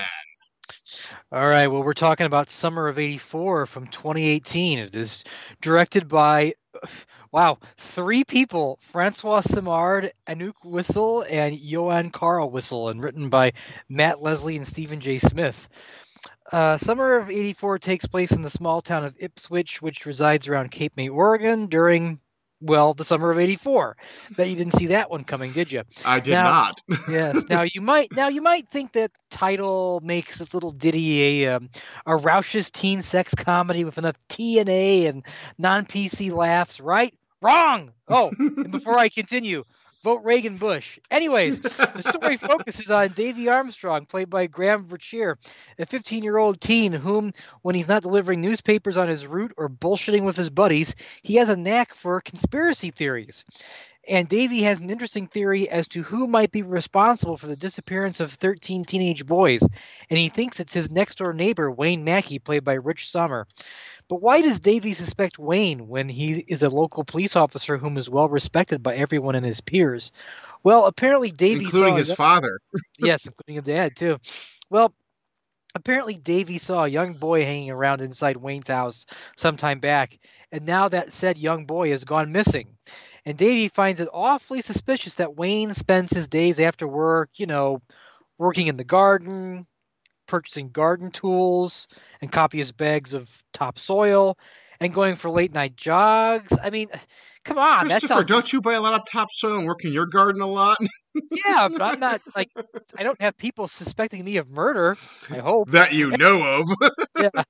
So needless to say, Davy manages to convince his buddies Tommy Eats Eaton, played by Judah Lewis, Curtis Faraday, played by Corey Gruder Andrew, and Dale Woody Woodworth, played by Caleb Emery, to help do some spying on Wayne to see if he's really the killer. In the meantime, Davy also has the hots for Nikki Kazuba, played by Tiara Scobie, and she eventually becomes involved with Davy and his quest to find proof of Wayne's murderous ways. But is Wayne the actual killer, or is everything that he does a mere coincidence to support Davy's conspiracy theories? Yes, that's Summer of '84 in a nutshell, but we'll be deep diving into this one a little more. And I liked this one a lot more than Summer Camp. It's still not. There are some things about it that I kind of wish were still a little better, but as a whole, I think I was pleasantly surprised by this one. I really did enjoy this one quite a bit. Yeah, me too, Chris. Me too. I really enjoyed it. I thought it kind of reminded me of a Goonies meets Nancy Drew Hardy Boys mystery mashup. And I think the writing was a little bit more crisper in this. And I think if you're going to say replay value, I think there's probably a tad bit more replay value here than in Summer Camp per se. And I just like the dynamic between the friends. I like the chemistry between the friends more. Right. Yeah. No, go ahead. Sorry. No. And I think Rich Sommer is fantastic as a nice neighborhood police officer that's almost too friendly to the neighborhood kids. And Judah Lewis, he's no stranger to the horror genre. If you remember, do you remember what other 2 movies he did that we reviewed? Oh yeah, it was the babysitter and the sequel. Yeah, He was in that. He was in that. Those two. Yeah. Yeah, and he also he was also in the Christmas Chronicle franchise. Those two films also on Netflix. So yeah, he's That's right. Okay, yeah. He plays the older brother there. So yeah, I think I really love the older the bigger kid. What was his name? Is it what was his nickname? Not Walls. It was Woody. Woody. It was Woody. Woody. The big dude. Yeah, he always just seems so like he's just kind of like hapless and lovable, and like kind of goes along with his his buddy. And yeah, but as we find out later in the movie, we find out why he is a little hapless and lovable, because apparently his home life isn't really as cracked up as everybody thinks it would be. Well, no, I thought that was Eats though. Wasn't that Eats? No. Well, no, but Eats, his too. Yeah, okay. But we don't know much about that except hearing the parents yelling outside the house. Woody, on the other hand, we actually get to see his mother, who I don't. Was his mother like a nurse or something? I think she was, but she was like or CNA or something like along those lines. Yeah. Yeah, but she was like. I know we're already starting like way ahead of the game, but we're just kind of talking. Yeah. But we're introduced to her, and she's like crying and drowning her sorrows in vodka. So you get the feeling that something's not quite right about this homestead. She's a fun lady. No. Oh yeah, when she's drinking and crying to herself. Right. As one does. Maybe. And but I do love where he's riding the bicycle and he's got the monologue going, and he's like, you never know what's going around behind these closed doors in suburbia. Yes, it looks clean cut and everything is nice and orderly, and then you got as you mentioned in your synopsis, he rides past the Bush Reagan sign, and then he sees a guy washing his Trans Am and giving the bird to him. Yeah, the other teenager. I have to say, this is one of the few 80s themed movies that doesn't really quite ram down the nostalgia down your throat. It actually kind of it sets the tone quite well of the era that it takes place in, and then it kind of goes through it, and then it focuses on its own story. Right. I mean, there are a couple of moments where it like they mentioned Gremlins, and I was like, and I was thinking to myself, well, considering that these four teenage characters are spending their time in one of their friends' treehouse and looking at porno mags and comic books and all of that good stuff. Yeah, I would have thought one of them would have said, "Hey, did you ever see that movie Body Heat?" or the Brian De Palma thriller Body Double. Well, I mean, just I know Gremlins is an easy pick, but right.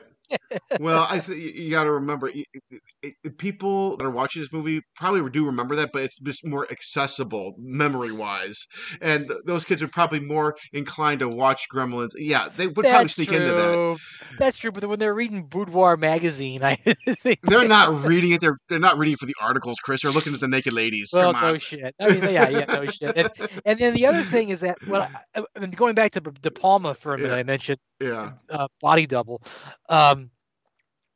I think one missed opportunity in this movie, and I kind of understand that they were. I understand the stylistic approach, but the one thing about the movie that kind of turned me off a little bit, but not as much, is the whole reliance over everything having to be handheld. And I was like, the movie shot in anamorphic scope. It would have been so much better if they had gone the Brian De Palma route and used a lot of split diopter shots and split screens. I mean, I know the reference of that wouldn't be as accessible as we mentioned earlier about the whole thing involving mentioning Goonies versus something like Body Double or Body Heat, but I think that would have totally helped capture that 80s thriller ambience a little more. What they do so far in the movie is still pretty good, so I'm not disappointed in it. I just kind of thought maybe it would have probably been more interesting if they made it a little more stylistic. Right. But as far as what we see so far, I will say I'm not disappointed by it. Well, So. and here's the thing: you mentioned a treehouse, right? And I was as I was doing some research, as it may have not seemed like that I did a lot of research on the first film, but I was kind of under the weather and not feeling myself. But now I'm feeling much better, so I have more to talk about here. If you remember, there's a scene where all the boys are sitting in the treehouse because we were just talking about that, and one's got the scotch, the Jim Beam, or I forget what alcohol he has. It's a hard liquor, and he's kicking back and he's swigging on it, and then it reminded me of Kurt Russell in the thing, and then I did some research, and it actually that's what they were going for. So if you remember, Kurt Russell's sitting there with the computer playing chess and just in the thing. And drinking scotch or whiskey or Jim Beam or whatever the hell it was. I don't remember. That's immaterial. But yeah, that was what they were going for, and that's what they meant. And there's a lot of great hidden Easter eggs for you 80s nerds out there. But what's funny about that, though, since you mentioned that? Yeah. And this is what I talk about when I say the movie doesn't cram a lot of 80s references down your throat. It's very subtle. It's very subtle, yeah, because I never thought that. Yeah. And then now you mentioned it's like, oh, okay, now that makes sense. Yeah, but if you look where how he's placement in the beanbag chair and all that kind of shit. I mean, it's just very yeah. But yeah, it's not like it's not like it recreates the scene where he's actually playing chess on the computer. No, that would be kind of weird. And then you sit there and go, oh, I guess. Yeah, it's like, oh, let me guess, Kurt Russell, the thing. Okay, there we go. Yeah, I mean, you could wear the T-shirt or maybe they had the poster in the background, but no, I think they had a poster of another '80s movie that I can't recall right now. But yeah. Now, truth be told, I've seen this movie. I want to say twice now. I watched it once on Shudder when it dropped on Shudder, and then I liked it enough. I'm like, well, it was like $2, $3, $4. One day I'm like, oh, well, you know what? And I'm thinking, you know what? This could be a good movie for a future episode. This was like a year or two ago. I'm like, I'm gonna save that. I'm gonna grab this one. Well, what's funny? This is from 2018. It doesn't feel that old. No. Because it's shot in the '80s, so obviously, or it's placed in the '80s. No, but I mean, it doesn't feel like. It doesn't feel. I mean, it doesn't feel. Even though it does take place in the '80s, of course. Yeah. It doesn't. The movie doesn't feel like it was made. In 2018 during that, it feels like it was made recently, like in 2022. I guess what I'm trying to say is that it's with today and the whole 80s resurgence movies, whatnot, it doesn't feel, it feels like it would be in place today as opposed to being made in 2018. I'm sure when they made it in 2018, they were thinking to themselves, well, who knows? Maybe people will relate to it, in terms of the 80s references and whatnot. Of course, now if they did it today, it would be I said. Yeah, here's the thing. Around that same time frame is when Stranger Things was I think in their second season or whatever it is. Okay, yeah. So it's smack dab in the middle of the blue, right? So it's on the cusp, I guess I could say. It's not the tail end. It's not the beginning. It's right, kind of in the middle. Right, and the other, but I mean. It just feels it still feels really fresh and everything. And I did this thing ever play in theaters? I don't know. I think it had a limited release because I remember seeing the total box office was maybe $43,000. So my God, it was probably a very limited release and released on streaming. Man, they should have taken It was an indie film. So yeah, they should have taken this to A24. I think they would have given it a little more.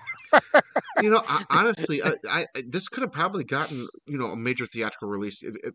Under maybe if Paramount bought the rights or I don't even know. No, if they did that, they would have sat on this thing. I mean, it's amazing how a movie comes out of the gate that's pretty decent, and I'll bet you if a studio did buy this, they would just do nothing with it. They could buy it for the cheap and then promote it for the cheap and probably make some money back. Oh yeah, no, don't get me wrong. That is the smart thing to do. But nowadays nobody. I mean, that era of studios picking up some, Paramount picking up Friday the 13th. That era is just is practically completely gone. Yeah. The idea that you can make something on the outside and somebody unless it's already a known commodity from the past. Yeah. Or, I mean, and of course, I'm sure there'll be some people out there will say, well, look at Paranormal Activity or Blair Witch Project. My answer to that is, yeah, but separate how many years between those two films. and if anything came after that a major studio would pick up and other than another sequel. Pick up for cheap and put it out for a low amount of money, but give it a nationwide release of a good ad campaign and see how much more money comes rolling in. So like you mentioned, like I think Blair Witch came out the late '90s, and then Paranormal Activity came out almost, I want to say, 8 years later. Yeah, and I guarantee you this. As some of us know about Paranormal Activity, that was picked up by Paramount and DreamWorks because somehow, some way, somebody found a way to con Steven Spielberg to watch that movie. But I guarantee you that was a one-time only deal. I'm sure Spielberg said, "Oh, I'll buy it," and then after when the checks were signed and the contracts were signed, he probably told his handlers, never do this again. Never allow anybody to get access to me like this again. Because I may love things, and was he maybe watch it drunk and like, oh yeah, that sounds good. but it wasn't a bad. The first movie wasn't a bad movie, and there were some sequels. No, it wasn't a bad. Well, it wasn't great, but it was a bad movie. But my point is that it's a shame that a movie like Summer of '84 that actually has a lot going for it gets, and it's the nature of the business, but it gets relegated to the whole limited theatrical release, and then like it gets pushed to streaming, and it's like, we used to say direct to video, but now it's just streaming. So direct to streaming or VOD as we like to call video it. On demand. Video on demand sounds much better than direct to video. Yeah, it sounds better until you see a couple of them that totally look like they would go to direct to video. I'm just saying, there's like the wimpy direct to video. Video on demand. Yes. So we can watch a remastered version of Violent Shit. Jesus Christ. Which I don't, if possible, we do not recommend. Oh my God. Whatsoever. I know the reboot's out there somewhere, waiting for Dave to find it in some cavernous spot. God, and you know what? We're not going to touch it. I listen. We have reviewed some movies that we really like, and we reviewed some movies that we didn't really like, and then we've reviewed some utter, complete garbage. And believe me, burn it with fire. Violent. Just as a quick, we'll get back to our little subject about Summer of '84 in just a minute, but just real quick, let Chris fill up on his tangent.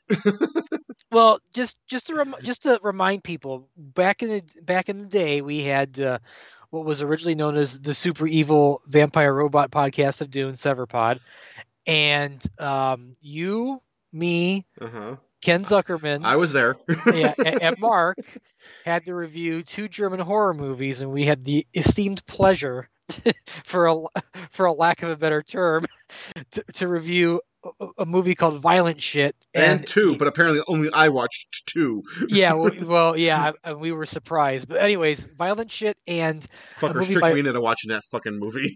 and another movie called The Burning Moon, and I remember we watched it at Tim's house. Yes, at the time I fell asleep. Big surprise on the couch.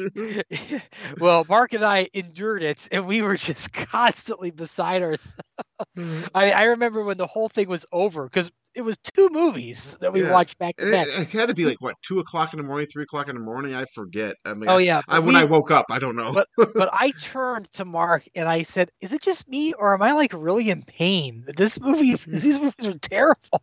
But the reason why I'm mentioning it is, in case anybody doesn't understand our reference, though, hopefully you fans out there have been following us for years and you will understand. But if you're any newcomers, just to explain real quick, that it was an episode that I really enjoyed doing because all we did was riff on those 2 movies, how bad they were, and I would love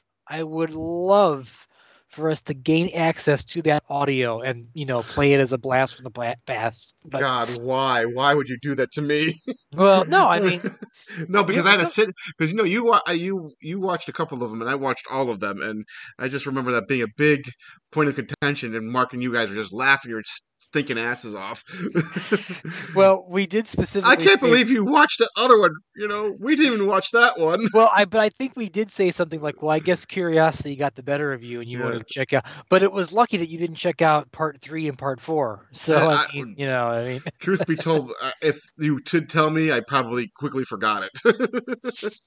But anyways, yeah, I wanted to mention that. Yes. So, anyways, But back to Summer of '84. Getting this back on track, getting this train back on the track. Okay, Summer of '84. Here we go, Chris. So, where did we leave off? Well, I mean, let's start from the beginning. So we get the opening sequence where we're introduced to Davy Armstrong, the 15-year-old teenager who's doing his morning paper route, and we're introduced to the neighborhood, and his voiceover that we mentioned. And previously. His voiceover, yeah, his voiceover is basically talking about how, in the suburbs, you never know about certain people, who they are, what they are behind closed doors, and how well you really actually know them. Blah blah right, blah. Right, and we're getting like a nice taste of the cul-de-sac of suburbia in '84. Suburbia, yeah. And this movie also has I know you mentioned Goonies, but I would also throw out there, this movie is like almost like The Burbs, but minus the overt comedy. Yeah, I can see that. Yeah. Because with kids, yes, right. Because The Burbs it's kind of like a similar story where it's about these neighbor, the neighborhood is wondering about their local next door neighbor that moves into the house that looks like it should be in the Addams Family, right? And the creepy cast of characters that come out of the basement, yes, right. But all, of course, played for laughs. And yes. Early Tom Hanks vehicle that makes me wish Tom Hanks went back and did comedy.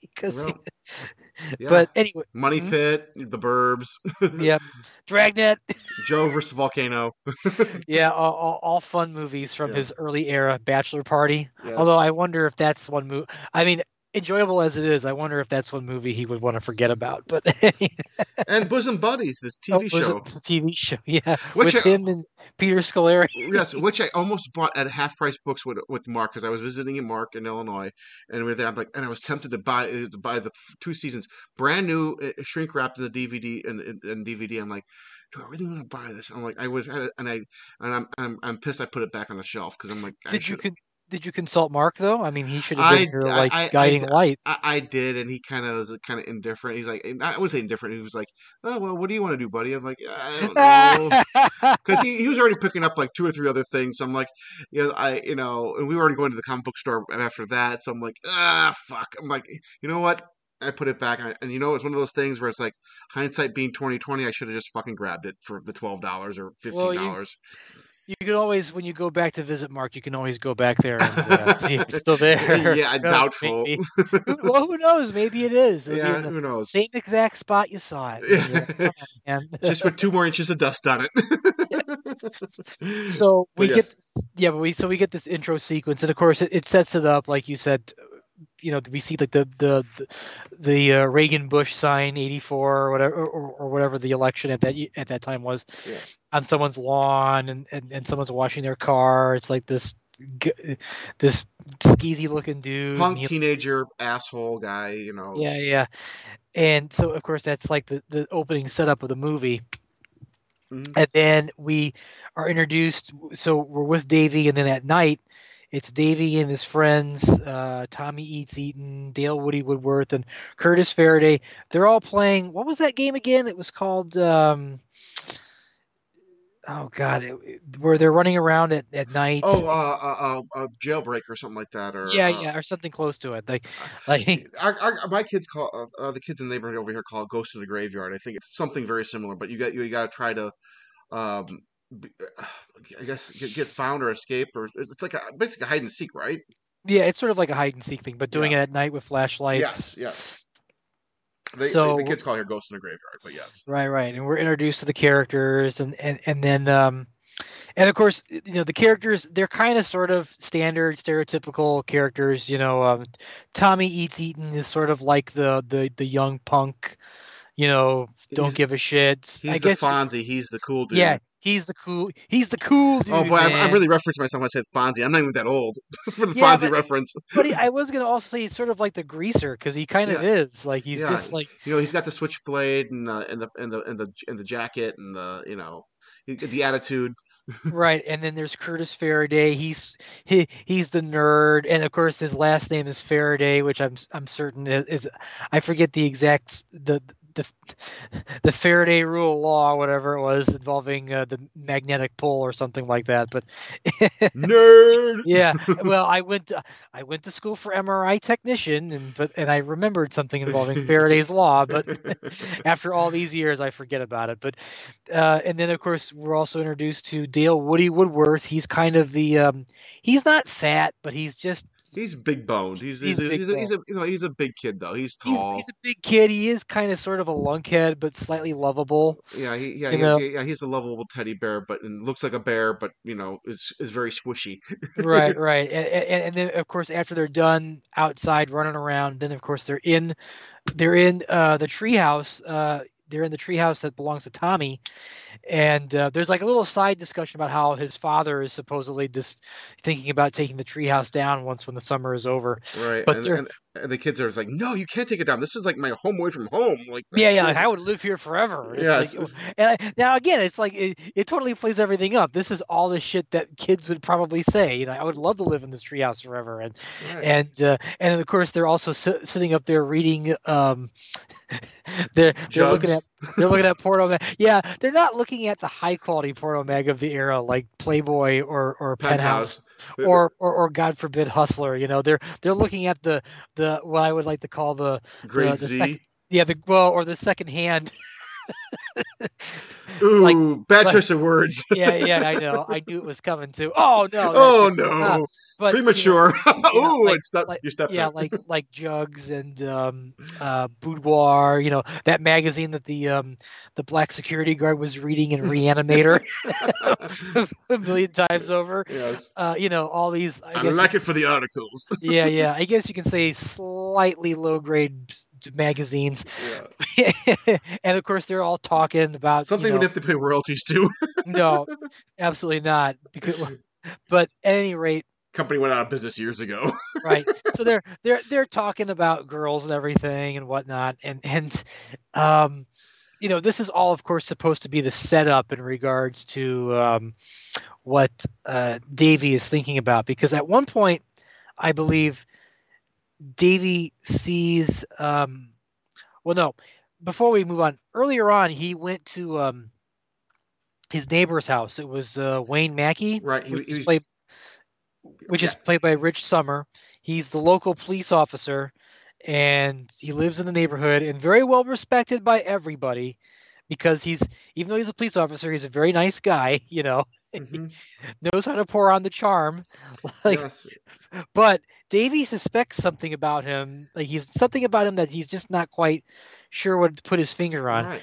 Well, and then doesn't he see like there's like this young kid in Wayne's house, his kitchen? I think what happened is that as in the beginning of the movie, he's riding through the neighborhood delivering newspapers, and he stops at the police officers. Wayne, is it Wayne Mackey? Yeah, Wayne Mackey, as you said, played by Rich Summers, and he said, "Oh, I still need your payment from last week for the newspapers," and he said, "Oh yeah, come inside. I got the money in the back, blah blah blah, whatever." Oh yeah, that's right. He offers him. He says, "Hey, I'll tell you what. I'll give you the money, but can you help me lift this down in the basement?" Yeah. And they go in the basement, and of course it's classic creepy basement. There's a one room. But he also stops and looks at all the pictures why Wayne is out of the room, and he notices he's got a lot of pictures on the wall, like family pictures. Like, wow, you have a very big family, and then Wayne responds like, "Yeah, but we're not that close. We live miles apart."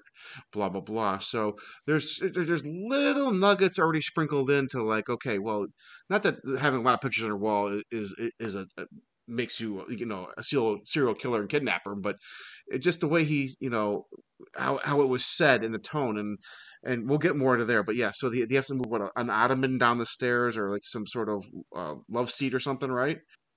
Yeah. I mean, you're right. Just because he has a lot of pictures of family members doesn't exactly put him in the serial killer category. Right. But it's just the way he answered. Yeah. Yeah, he says like, this is all my family, and then he's like, "Oh, do you see him? No, not really." But here's the thing: after all these are family photos, he doesn't really appear in any of them. Yeah, and that should be a clue, which is a dead giveaway, kind of like, hey, well, where are you? Yeah, if you really look carefully, though, they don't show a lot of shots of the pictures. It's like, yeah, why aren't you in any one of these pictures, dude? But Yes.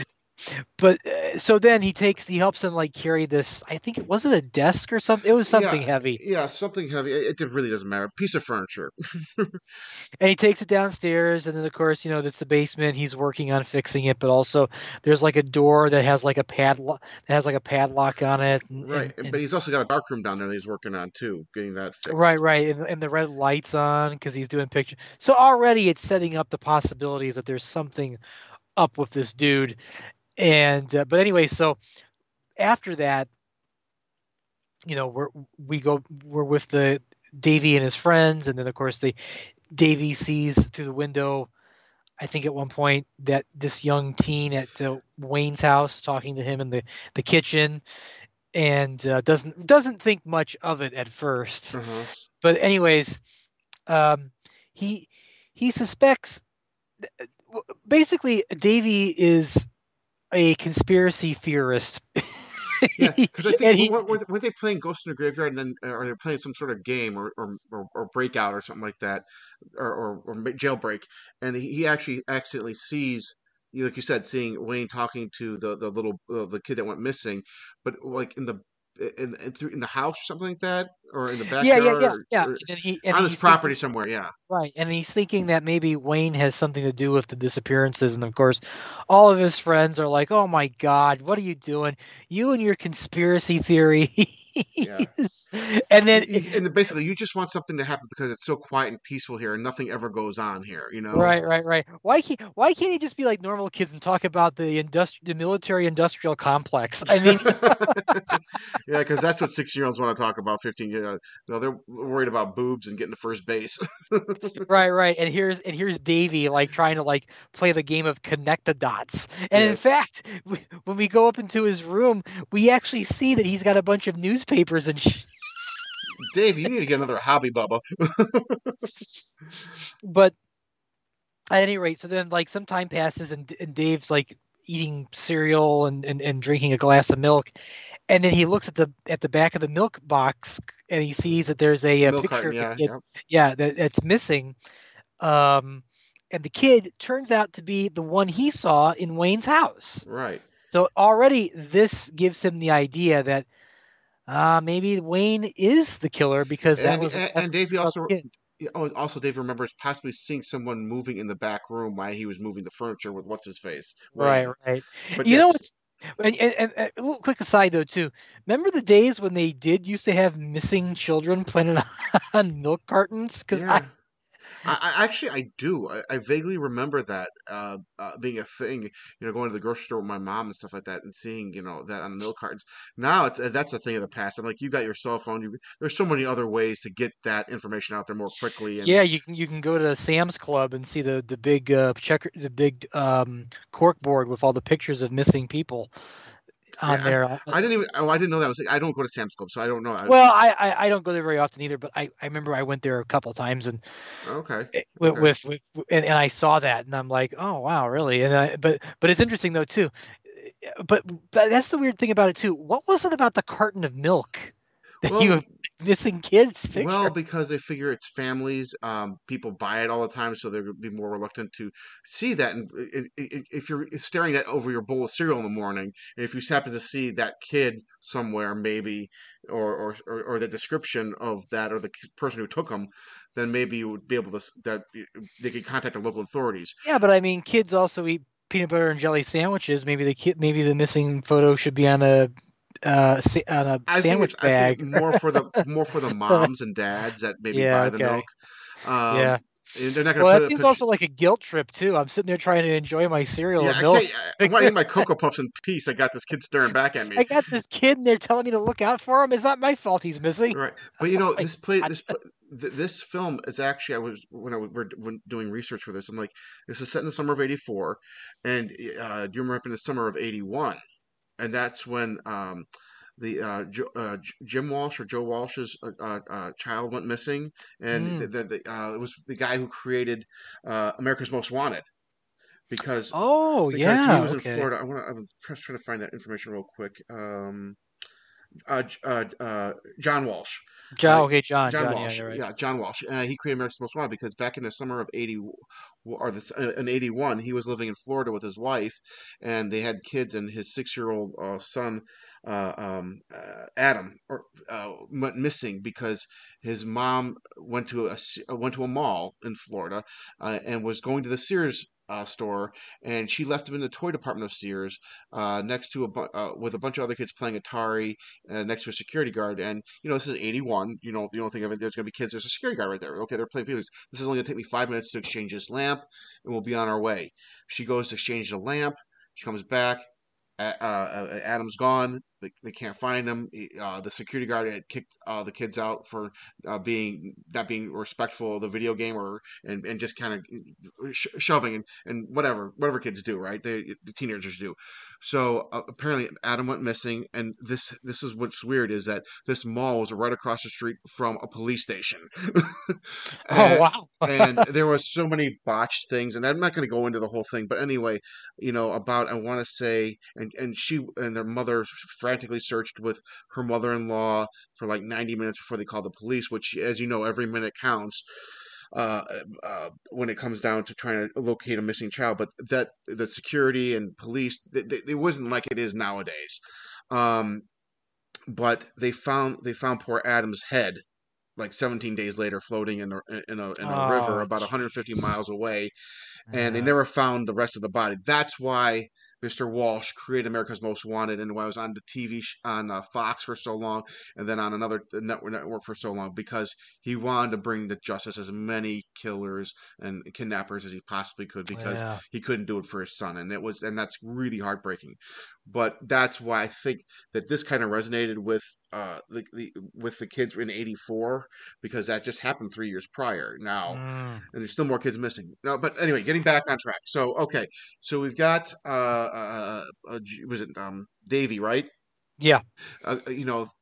Trying to put one and one together and make it two for his friends. And now he hasn't come to his family yet because he's kind of afraid to take this to his family because his father is so close with the police officer. They've gone fishing together many times, and they're just they're like neighborly buddies, Yeah, and his assumption on that isn't far off when you get to the near end of the movie. Yeah, right. So I forget, where are we at in the film right now, bud? So he sees the milk carton and he realizes that's the same kid. So he finally takes all the information that he's managed, or at least the milk carton, and points out to his friends, hey, this is the kid that I saw in Wayne's house that night when we were running around. So he finally manages to convince them that they should try to figure out if Wayne is the killer. Do a little exploratory, and they're using walkie-talkies, by the way. Right, doing a little bit of covert op shit, and so they spy on him, and they kind of get an idea of what his routine is. He goes into work, he carries a duffel bag with him. He brings the same duffel bag back when he comes back home. Right, he goes for jogging at 5 a.m. in the morning or 4 a.m. in the morning. No, actually, I think it was at night he goes. Jogging at night. That's right. Jogs at night and takes. I think he jogs at night. Oh, and then of course he's going to the hardware store and buying bags of dirt every day. Shovels, picks. I mean, and if you think about it, all this stuff really does give the impression that maybe he is hiding a body. Yes. Because we'll get to it soon, but there's one item which we won't mention yet that he buys. It's very suspicious. But anyways, and they're trying to spy on him. And at one point, they managed to borrow Woody's mother's car so they could spy on him. Yes. I think they did. Did they have licenses? Because I remember at one point he says, "No." But I remember he said, "I left." Woody says, "I left it at home," because when they this is what happens. So they tail Wayne, right, and they're watching him to see where he goes. Yeah, see where he goes. But of course, Woody is a little scared, and also not quite solid behind the wheel of the car, even though supposedly he has his license. He may have maybe his learner's permit. Probably, yeah. Or something that he's not fully licensed yet. But yeah, and then of course they lose Wayne, and then I thought for a moment there that because then when they're driving, suddenly a cop car comes behind him, like, oh my God, is that Wayne? And of course the cop car pulls him over, and Woody's all nervous, and then it turns out they shoot him at the boots and then go up, so that it's. Yeah. Because you think it's going to be him, and then they're like, "Oh my God, what are we going to do?" And then suddenly, the officer shows up, and it turns out it's not Wayne; it's a guy named Officer Cole, who apparently knows Woody and his mother. What you doing out here, man? Yeah, he pretty much, but he pretty much tells them, okay, look, I'm going to let this go, man, but get home. Don't do this again. Go home. Yeah, and of course he does the right thing, like most police officers should be doing. Don't you realize there's a killer on the loose out here too? Yeah. So now, while all this is going on, there's this brief subplot about the neighbor, Nikki Kasuba. Yeah, the young girl. His old babysitter from a couple years ago. Yep, his old babysitter from a couple years. Yeah, everybody's a crush on because she's the neighborhood hottie. Yep, and it turns out that her family is going through a horrible split up that's eventually going to become a divorce. Right, and she's going to be going to college in a few months or a couple months. Right, and sometimes Davy peers out the window through his binoculars and sees her. Across the street, undressing, yeah, creepoid, quite a little perv, but yes. but you know what? Hey, come on, that is the human condition, Yes, these kids, the only naked girls these kids have seen is in a porno mag. So I mean, you gotta.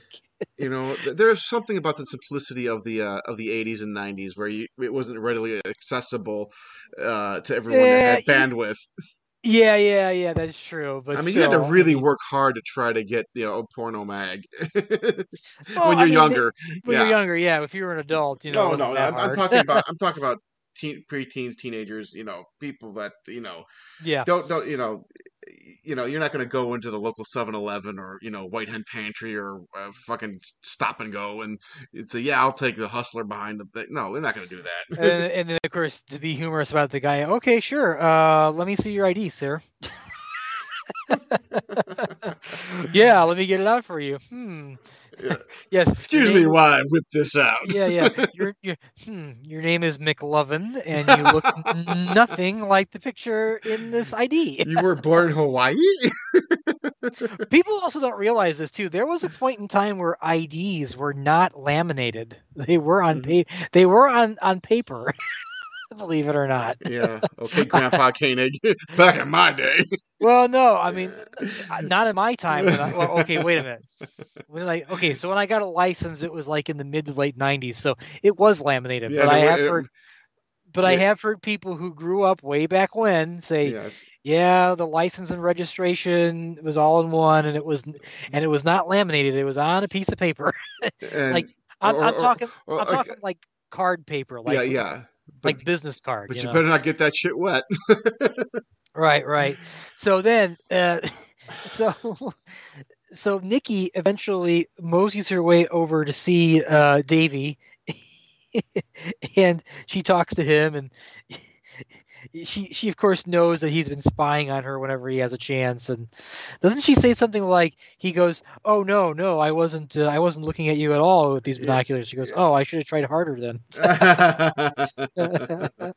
But at any rate, I have to be honest. I think the relationship aspect of this movie that they introduced kind of sort of slows it down a little bit, because it gives Davy it gives Davy like a slight distraction. He's busy trying to figure out whether or not Wayne is the killer, but then he's got this love interest that kind of sort of catches his eye, but it's undetermined whether or not they will get together.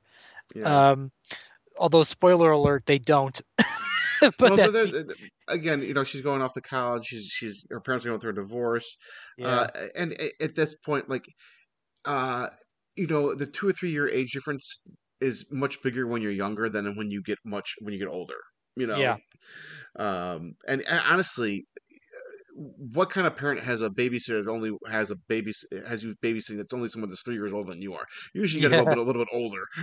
But yeah, I digress. True, but at any rate, so and there's a moment too where like don't they go into Nikki's house because they find the door open, I believe, and they think that something happened to her. I want to say maybe, yeah, because I do remember something like that happening, and she catch them or something like that, or yeah, because it turned out like the fuse blew out or something. Oh yeah, and, yeah. And she's like, "What the hell are you guys doing in here?" We just want to make sure you're okay, kind of thing. Yeah. Yeah, and it turns out that she like defends him and says, well, Davey's more of a man than you guys will ever be. And then when she walks away, suddenly they're like, "Oh, Davey, it looks like you got." Yeah, because they're all trying to one up each other. Like, well, I got the first base, well, I got the third. Blah blah blah. I'm like, okay. Yeah. And none of those kids have gotten to any base whatsoever. You got nothing. You didn't even sniff home plate yet. Come on, you're not even up to bat. You're in the batter's box, homie. So, so there's also a moment too where they actually do follow Wayne when he's like doing his nightly jog.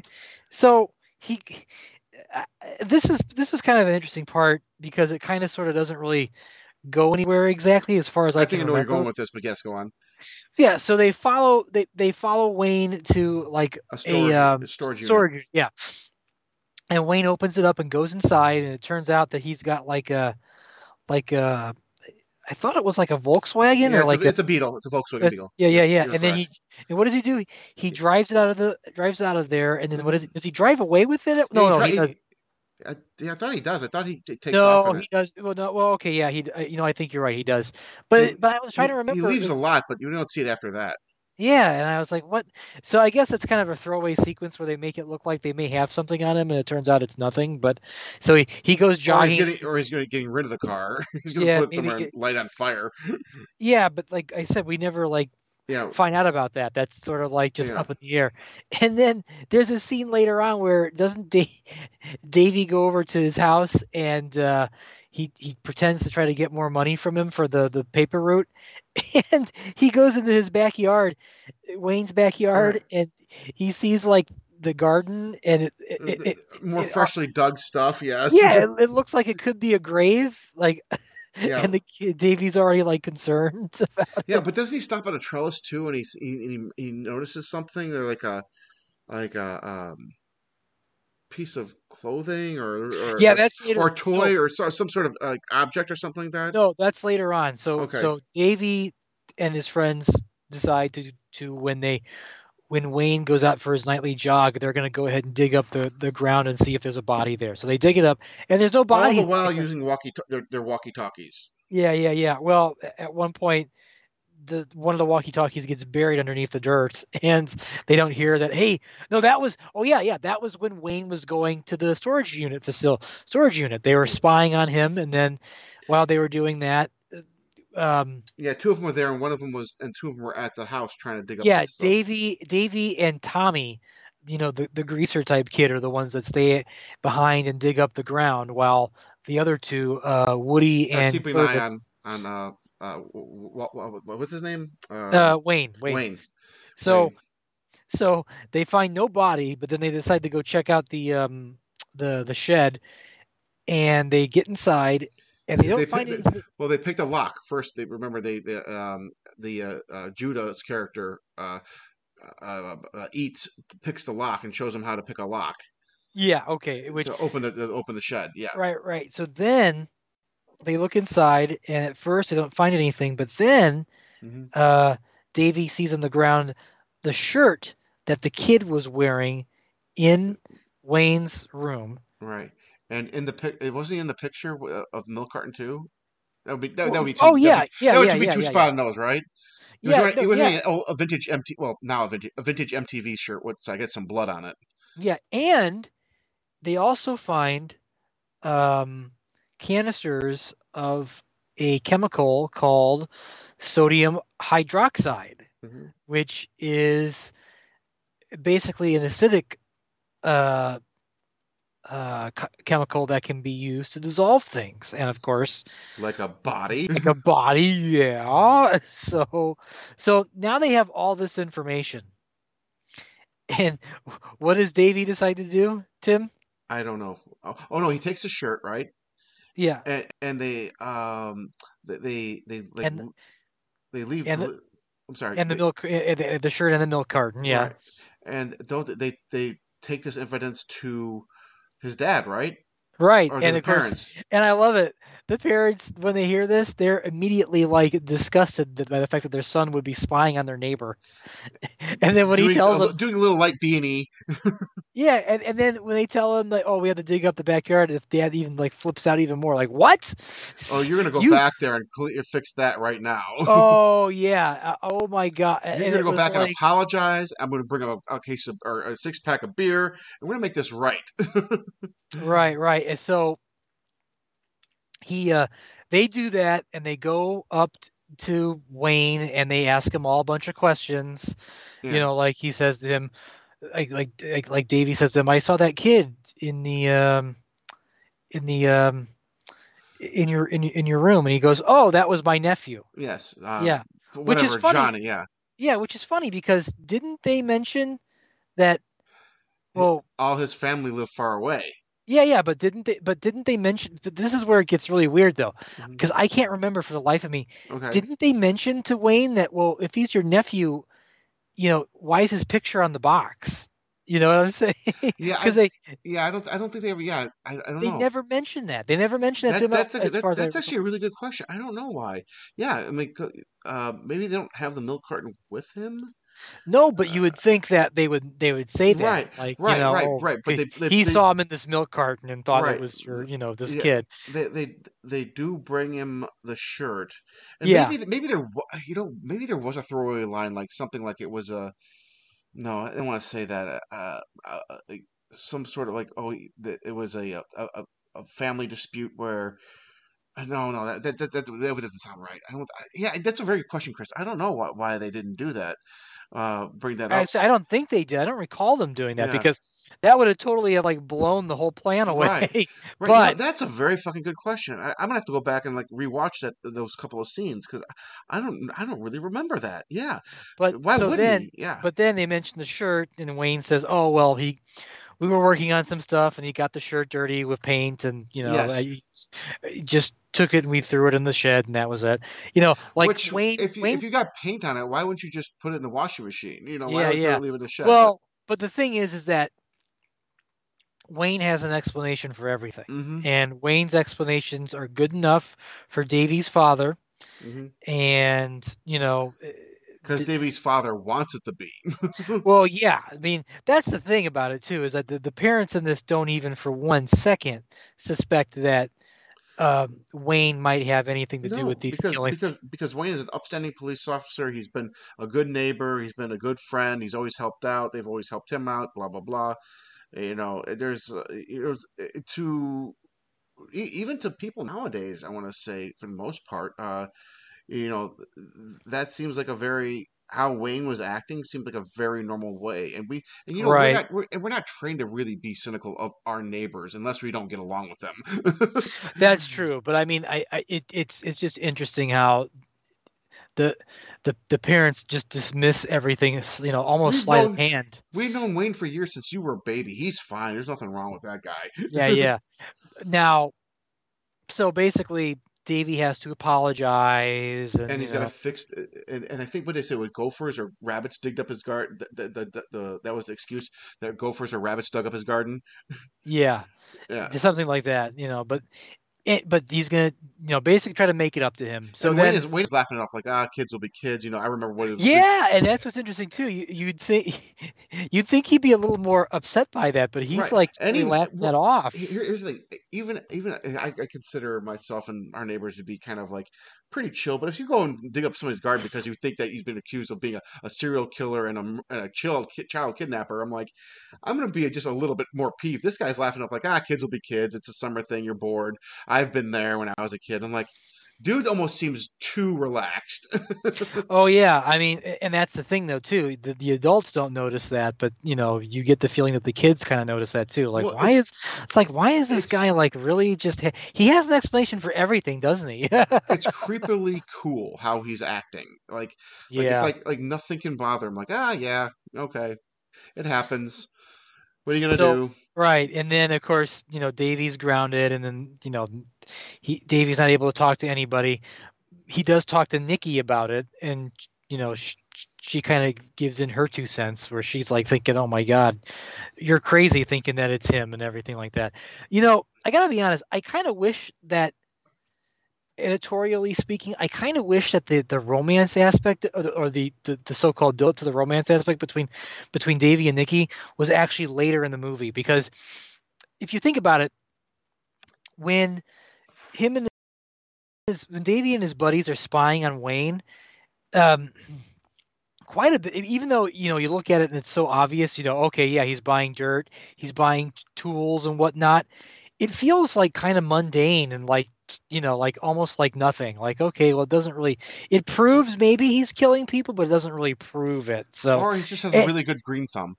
Right, and it's not overtly exciting to the story per se. So I kind of wish that the whole like first and second half was like all focusing on trying to find out if Wayne was the killer, and then reaching up to the crescendo of where like it turns out Wayne has an excuse for everything, and then introduce the romantic aspect to sort of like move away from the serial killer aspect of it, and then bring it back up later again. I mean, that's just the way how I'm looking at it. I have that problem. I look at it almost like as an editor, like because I'm looking more like as of life. Things come and go out of your. It's not always like clear cut. That's what I mean. Like, give the like when they find out that Wayne is not the killer, quote unquote, like give it some time to pass. Like, okay, back to having a good summer. Oh, I'm having a crush with the girl next door. We're all being kids. Make it look as if like, okay, I guess maybe Davy should forget all about this and like just get on with his life. And okay, you're wrong, but I think it would have worked a lot more that way. And then eventually, when you get to the third act, all of a sudden, that's when you reintroduce the whole thing. Because I guess what I'm trying to say is it creates a decent distraction from it, and then it will bring it right back to you. But anyways, that's my way of looking. That's my take of looking at it. But anyways, so one day after all that, Davy's at home. His parents are out. He's eating a sandwich or whatever, and then he gets the doorbell rings, and surprise, surprise, it's Wayne. And Officer friendly. And he's all nice and chipper and everything, and telling him, hey, I just want to make sure everything is cool, But Davey, and Davy's under house arrest. He's grounded for almost the rest of the summer. Right. So then Davy says to him, well, I would like to. No. Wayne actually pushes for this. This is creepy as fuck too. Yeah, he said Wayne pushes for this. He says, if you'd like, I can call my my nephew up and have him talk to you, and just to prove that he's A-okay. He's A-okay. He's at my place. And at first, he's back at his mom's in like New York or something like that. Yeah. And he away. And Davy's kind of sort of like, not sure, but then he finally does. He brings the phone. He gets the phone. He brings it to him, and he dials the number. And of course, there's no answer. He says, "Yeah, I don't know what's going on. They should be answering. They should be home." Didn't he leave a message, or did he try to leave a message? He had an excuse. He didn't leave a message at all. He just was. Oh yeah. Oh, he's like, oh, you know what? I bet you his mom. He's at baseball practice with his mom. They're out. I forgot. It's like Tuesday at from 3 to 4. It's no big thing. And he gives the phone back to Davy. Davy hangs it up, and he's like, Davy, I could really talk to your folks to get you busted out of here. So if you really wanted to, basically just trying to be like the cool guy, like, hey, I understand it kind of sucks, that you're grounded and you can't leave the house, but I could try to make that happen for you. That was creepy as fuck too. Yeah. And then when Wayne leaves, yes, this is what I like about this. Oh yeah. So Davy grabs the phone, he calls the operator and says, hey, can you give me the number of the last call that was made from this location, from this number? And he gets it, and he's writing it down. and he notices it's the phone number for one of his friends' places. So it turned out Wayne. I thought it was actually Wayne's house. I thought he was actually calling Wayne's his own Oh home. wait, you know what? Oh, you're right. Because he looks on that those erasable those charts things. Like I think everyone had it back in the day. You had all your phone numbers written on it, and it was on your fridge. I know my folks had it for like years. They had every single, like the doctors and the post office and whatever, and it was written in black erasable marker. You could erase it with like a wet napkin, right? And and right there, he was reading back the numbers, and he was writing down the numbers, and it was the exact same number of Wayne's house. I believe that was Wayne's house, not a friend's in that house. Yeah, you're right. It was Wayne's house because nobody answered because nobody was home. Yeah, so you're right. It was Wayne. You're right. It was Wayne's. Well, I guess you could say his dad's friend, but anyways, right. Yeah, it was Wayne's number. So of course he goes back to his friends and tells them about it, and they're like, "I got such a creepy thing," but at this point, nobody wants to hear about it. They all got in trouble. But he's able to get them to do one last thing, and he said, "Listen." He basically tells them that. Isn't there some big parade or big like a village or it's like like celebration? Village park celebration, yeah. And he tells them, "This is what we're going to do while Wayne Mackey's going to be over there. He's going to be like slightly officiating the ceremony. They're going to break into Wayne's house, and they're going to use his dad's television camera, because his dad works for the local TV station doing news reporting. Yeah, video camera. Camera work. Yeah, camera operating, and they're going to use that, and they're going to try to get footage of inside Wayne's house to try to find Hold on, but have we gotten to the point where before Mackie or Mackie, right? Leaves the house. He said, I'm gonna catch this sick fuck, and we're gonna put him behind bars, and that way you guys can feel safe again, and you got my word on that, blah blah blah.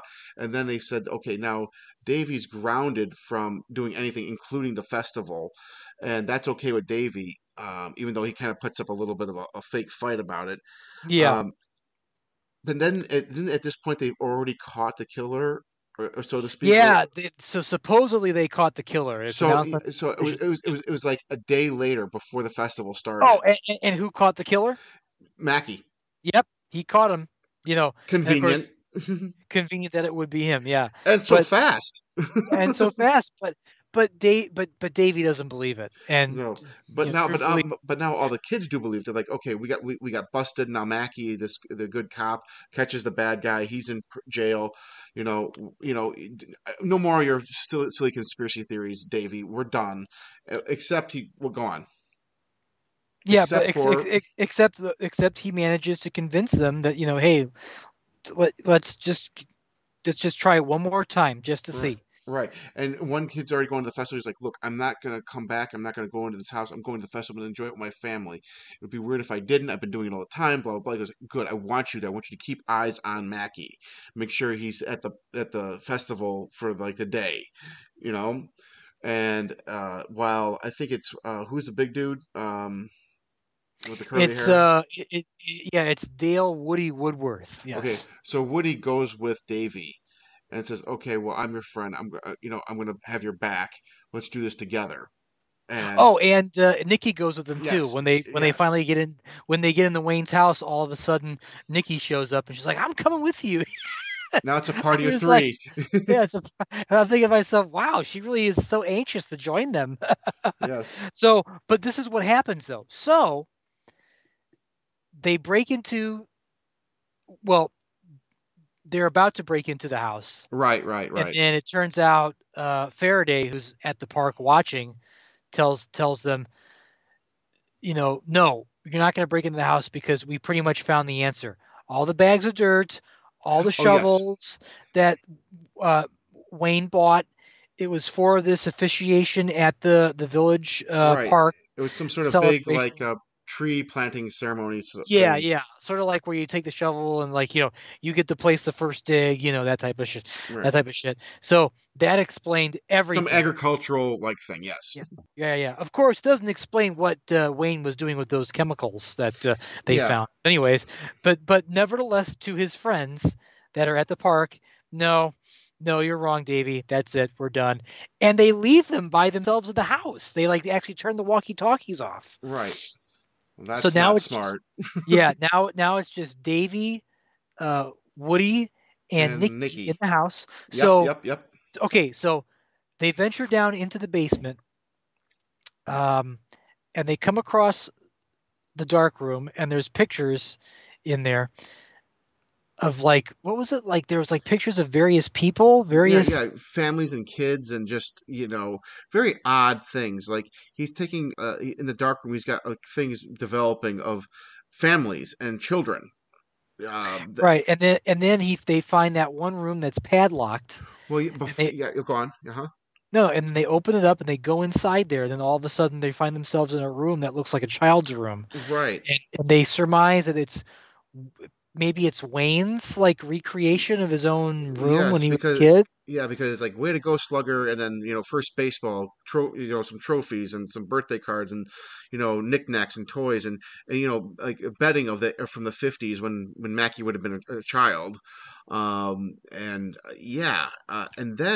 they turn the corner and then they open a door and there's this tub or industrial tub or bathtub with this body soaking in the shit.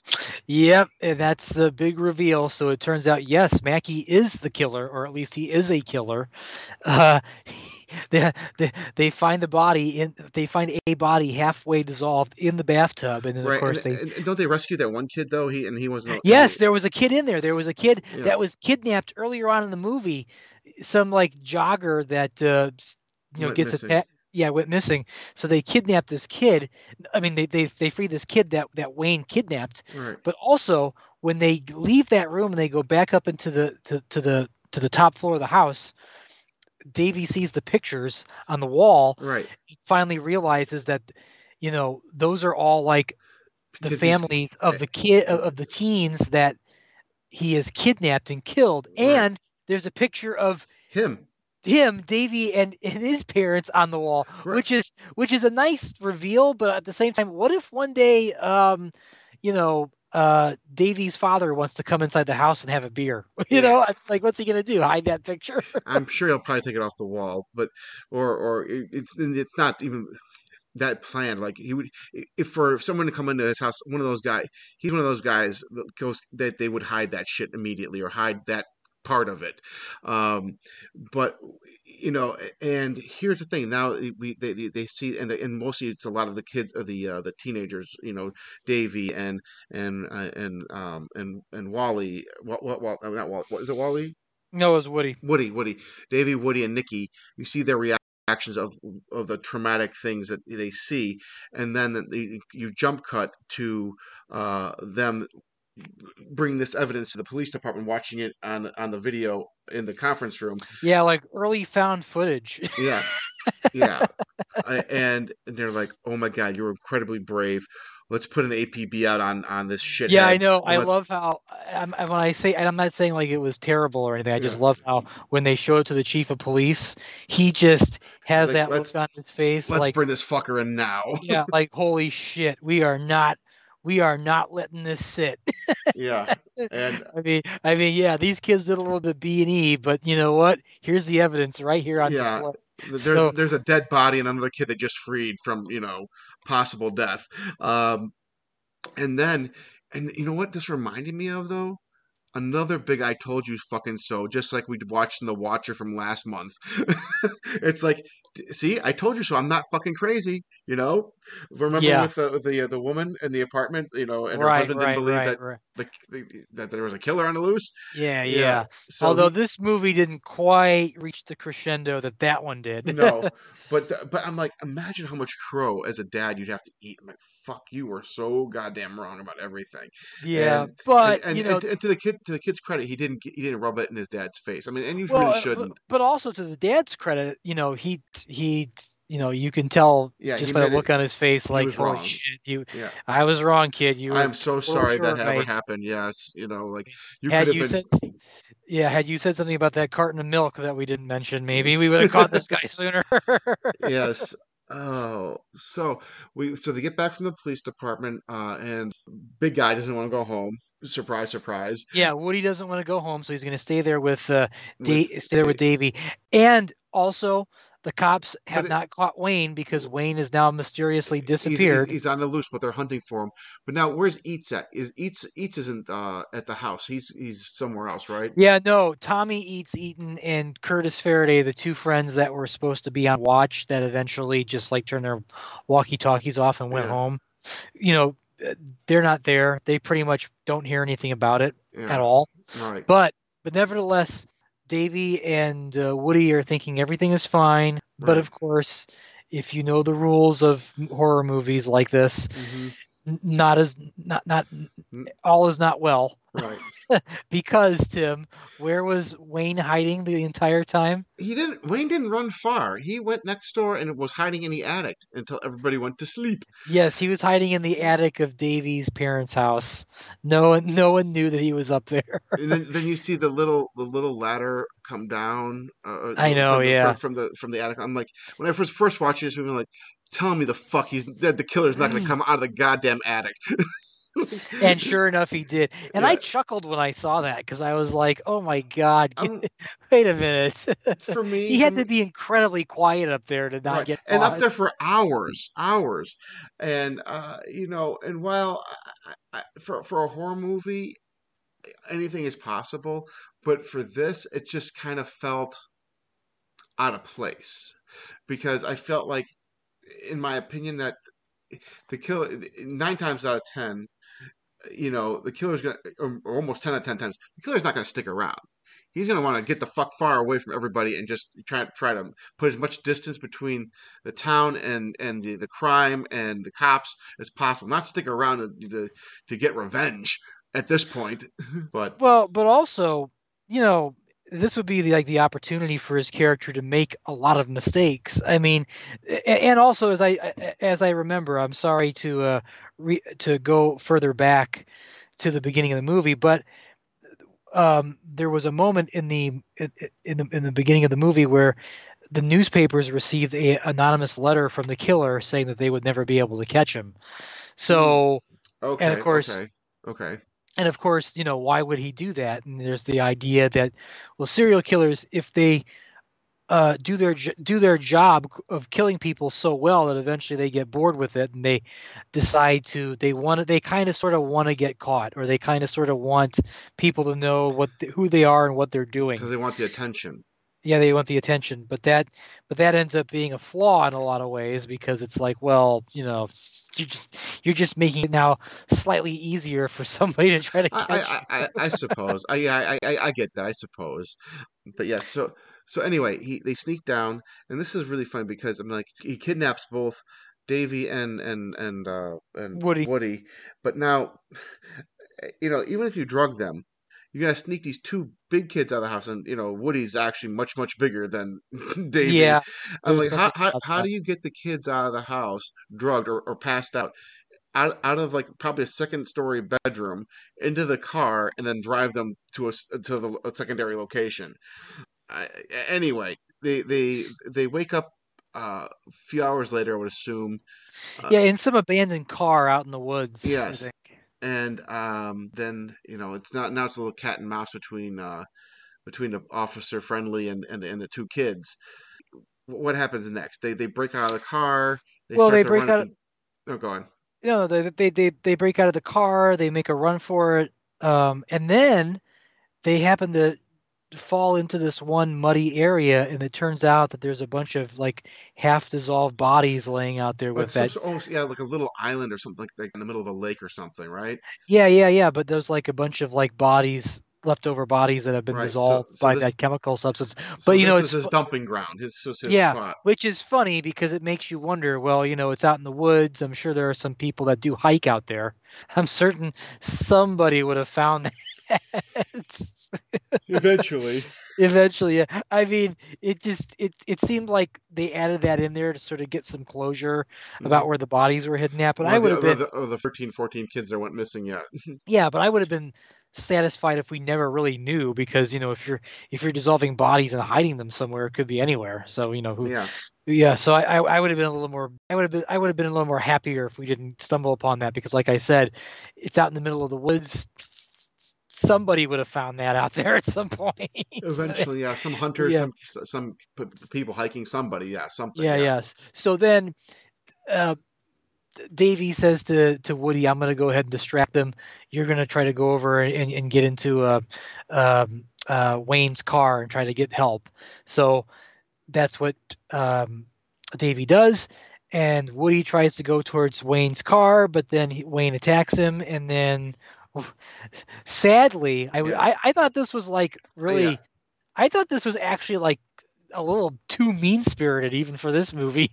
Yeah. Is that poor Woody gets his throat cut open by Wayne? Yes, It's so sad. I felt the same way. I'm like, man. I mean, I know we're dealing with a serious subject here, and we're dealing with a kidnapper and a serial murderer. But I'm like, man, that was, like you said, it seemed a little darker than the rest of the first 80 minutes or 75 minutes we're at. Yeah.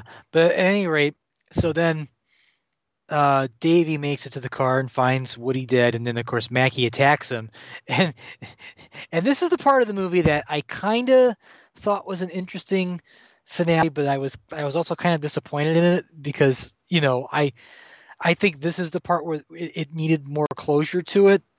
Is he pretty much tells Davey that he's not going to kill him, at least now he's not going to kill him. But what he's going to do is he's going to go off and leave Davey all by himself. Mm-hmm. And he wants Davey to constantly look over his shoulder, because sometime in the future, he's going to come back and he's going to try to kill Davey. And his family. And his family and everybody else that he knows. And then Wayne goes off and no one ever sees him again. He's pretty much disappeared. Yes. And it's a very interesting ending. I think it is kind of creepy, but at the same time, I was just like, if you're going to go down that road, I kind of wanted more of a conclusion to that. Like, I would have liked to have seen like a 20 years later, and, Davey's all grown up and he's like kind of sort of forgotten about all that. And all of a sudden, I don't know how you could forget about that, but yeah. Well, I mean, I and have like this big finale where like Davey has to confront it all over again, and I could see him trying to do that or doing something with that idea, but it's just very inconclusive, where Davey is basically just going to be left to his own devices, and as Wayne says to him, you're going to be constantly looking over your shoulder, wondering where I'm going to strike next and where I'm going to get you and your family. I mean, that's really, really, really creepy. Yeah. To be told that no matter where you go, no matter who you'll be with, no matter what year it will be in the future, I will find you. I will find you. I mean, that is like really, like, holy shit. Yeah, that's a major mind fuck. Oh yeah. So of course Wayne disappears, and nobody finds him. Nobody finds him at all. Actually, it would have probably been great if like Wayne got away, and then years later he was like living in Mexico or whatever it was, and then somebody kills him. but not kills him because they know who he is. Like, kills him like he's at a store and there's a robbery and somebody shoots him in the head or something like that. Oh, jeez. Very Stand By Me there, Chris. But I mean, like, again, it would create some closure to the concept. I mean, yeah. But anyway, so now Davey is like back home. He's recovered from the whole ordeal, but he's now got this monkey on his back, where it's like, well, is Wayne still out there? Is he going to come and get me? When is that going to be? He's back to riding his BMX bike and delivering newspapers, and right. And of course, we see Tommy and Curtis tearing down the clubhouse. I guess apparently the father got his way. They're gonna tear down the clubhouse, and then of course Nikki is moving and going off to college. Right. And so now everything is, and of course the death of Woody is sort of like, I guess you can say it's remembered by them, but at the same time sort of forgotten. Just another. No, they're trying to move on. Yeah. Yeah, just moving on. Another soul that used to be there with them is now gone.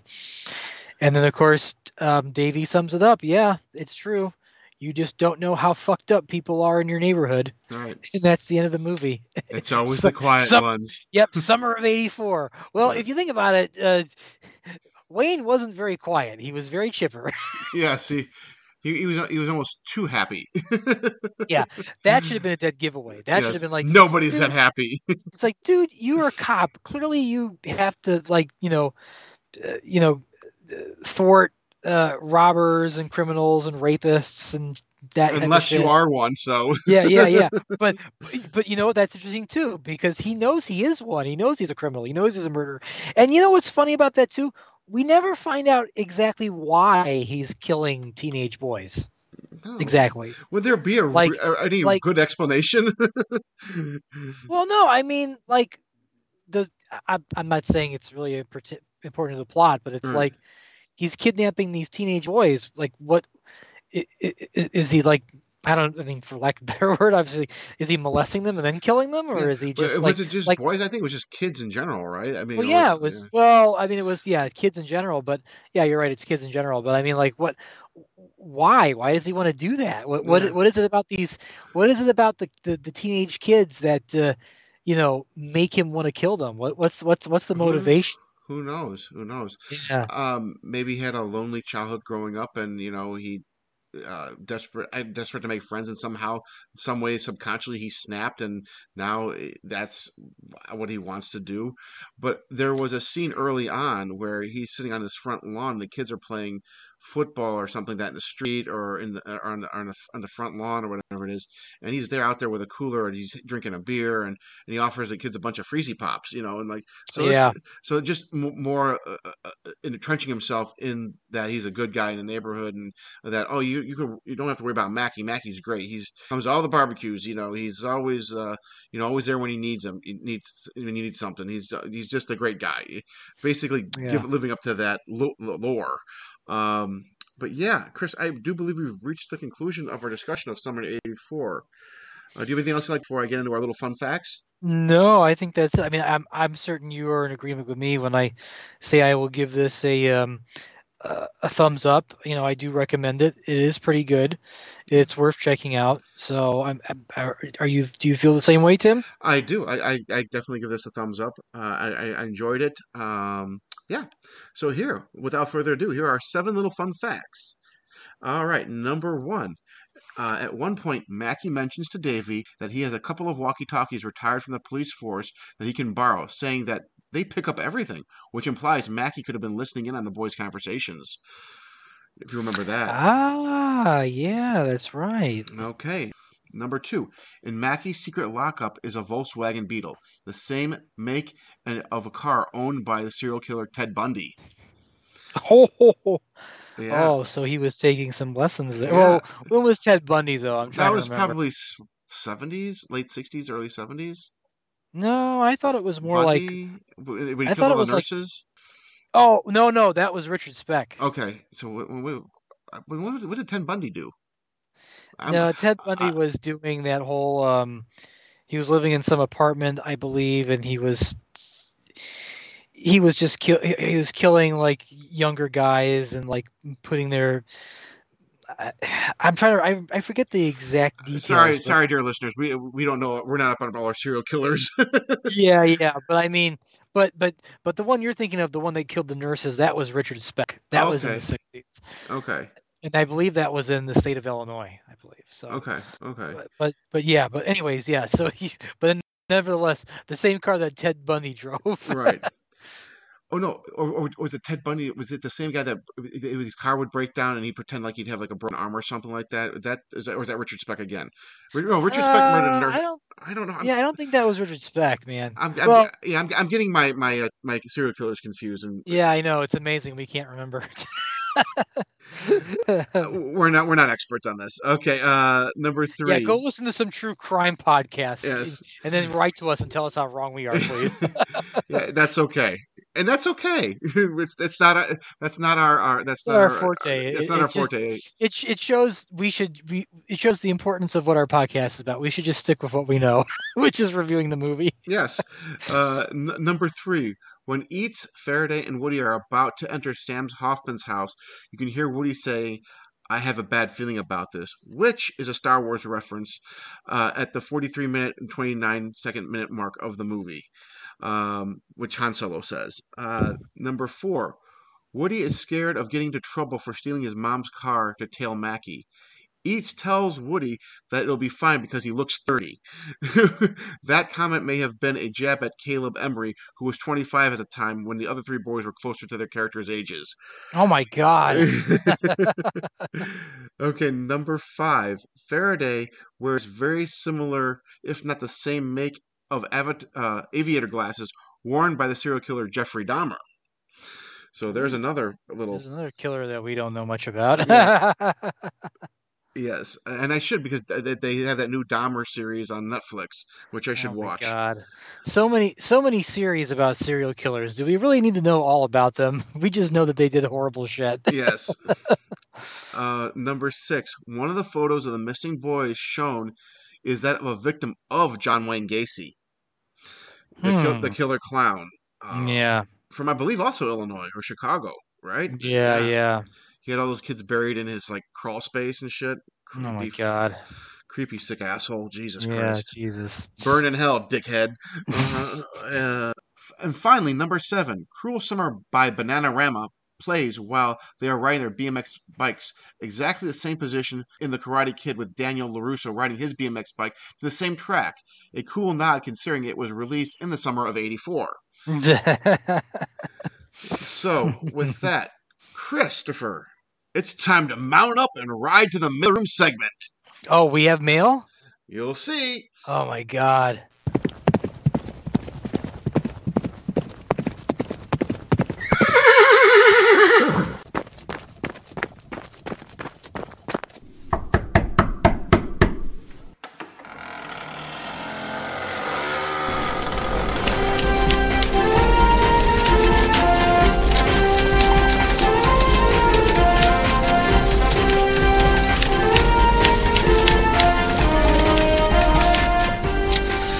So, Christopher, on our various social media accounts, I asked to find people that follow us there on the interwebs what their thoughts and feelings were on the summer of '84. Here are some of their reactions. Number 1, Patrick McFly says, great movie with an awesome ending. Yeah, we can rig it. Christopher Baz, love the soundtrack. I remember liking it, knowing that I won't add it to my rewatch list. For me, even though it was under 2 hours, it felt like a long movie. I did really like the story build too, but it used up a majority of the runtime to get there, and the payoff only lasted a couple of minutes. 3 out of 5 stars. Worth a watch, especially if you're a fan of the genre and a fan of the 80s nostalgia. Well, we are, Chris. Thank you. And finally, we have a gentleman that goes by Nowhere Man 27. I like it. It was pretty good, but the runtime was a little long for the movie as a whole. Felt like it could have had the same impact in shorter scenes. And now, Christopher, I'm sorry, go on. Did you have something to say about this real quick? Well, I was going to say, everybody's talking about how long it is. The average running time for a movie nowadays is like 140 minutes. This was like, I think, 120. Yeah, it was. It was roughly, I want to say just shy of 2 hours, or just over 2 hours. That's short compared to shorter than Oppenheimer that apparently is playing. Oh yeah, I've heard really good things about it, but it's like over 3 hours long, and I'm like, oh yeah. So if you think Summer of '84 is long, whoo. Yeah. Yep, that is very, very true. So I do agree that it seemed a little drawn out, but I wouldn't say that I was I was never bored. And I didn't really feel the 2 hours. Like I said, I've watched Lord of the Rings. I've watched, the Star Wars movies. I've watched, hell, Gone with the Wind is forever. Forever long. But I get what they're coming from, because horror films are usually you're in and out in 90 minutes. You're in and out in an hour and a half. So anything over an hour and a half for a horror movie is you're pushing it a little. But I think this is more of a mystery with horror elements than, let's say, a straight up slasher movie. Yeah. I agree with that, actually. It's not a slasher movie per se. It has the feel of it, but yes. I mean, there are honestly horrific elements with it, especially the last couple of minutes or last 5 minutes. But Yeah, I would consider more of a thriller mystery with horror elements, yes. Now, Christopher, you'll be very happy to know that we have an actual email in a mailroom. Oh, awesome. Yes, this one is entitled, Mikey Likes It. Okay. Okay. Sure. All right, let's go with it. Hey guys, just found you guys on the iHeartRadio app. Really funny stuff. I really enjoyed a lot of your episodes. I work overnights in a warehouse. I can usually listen to about 2 episodes a shift. My favorites have been your horror comedy episodes, and your Thanksgiving specials are great too. And how you guys cover mainstream stuff and obscure films. Good job, fellas, and take care, Mike. Oh, thank you. Thank you, Mike. Yes, thank you, Mike, for sharing your lovely thoughts and opinions on our show. Pass this show over to your friends, please. Yes, like a nice pack of cigarettes, or Oh, so thank you, Mike. We appreciate you, and guys, remember, you could always reach us on through our email address or through our Facebook or our various social media accounts, where we post almost daily.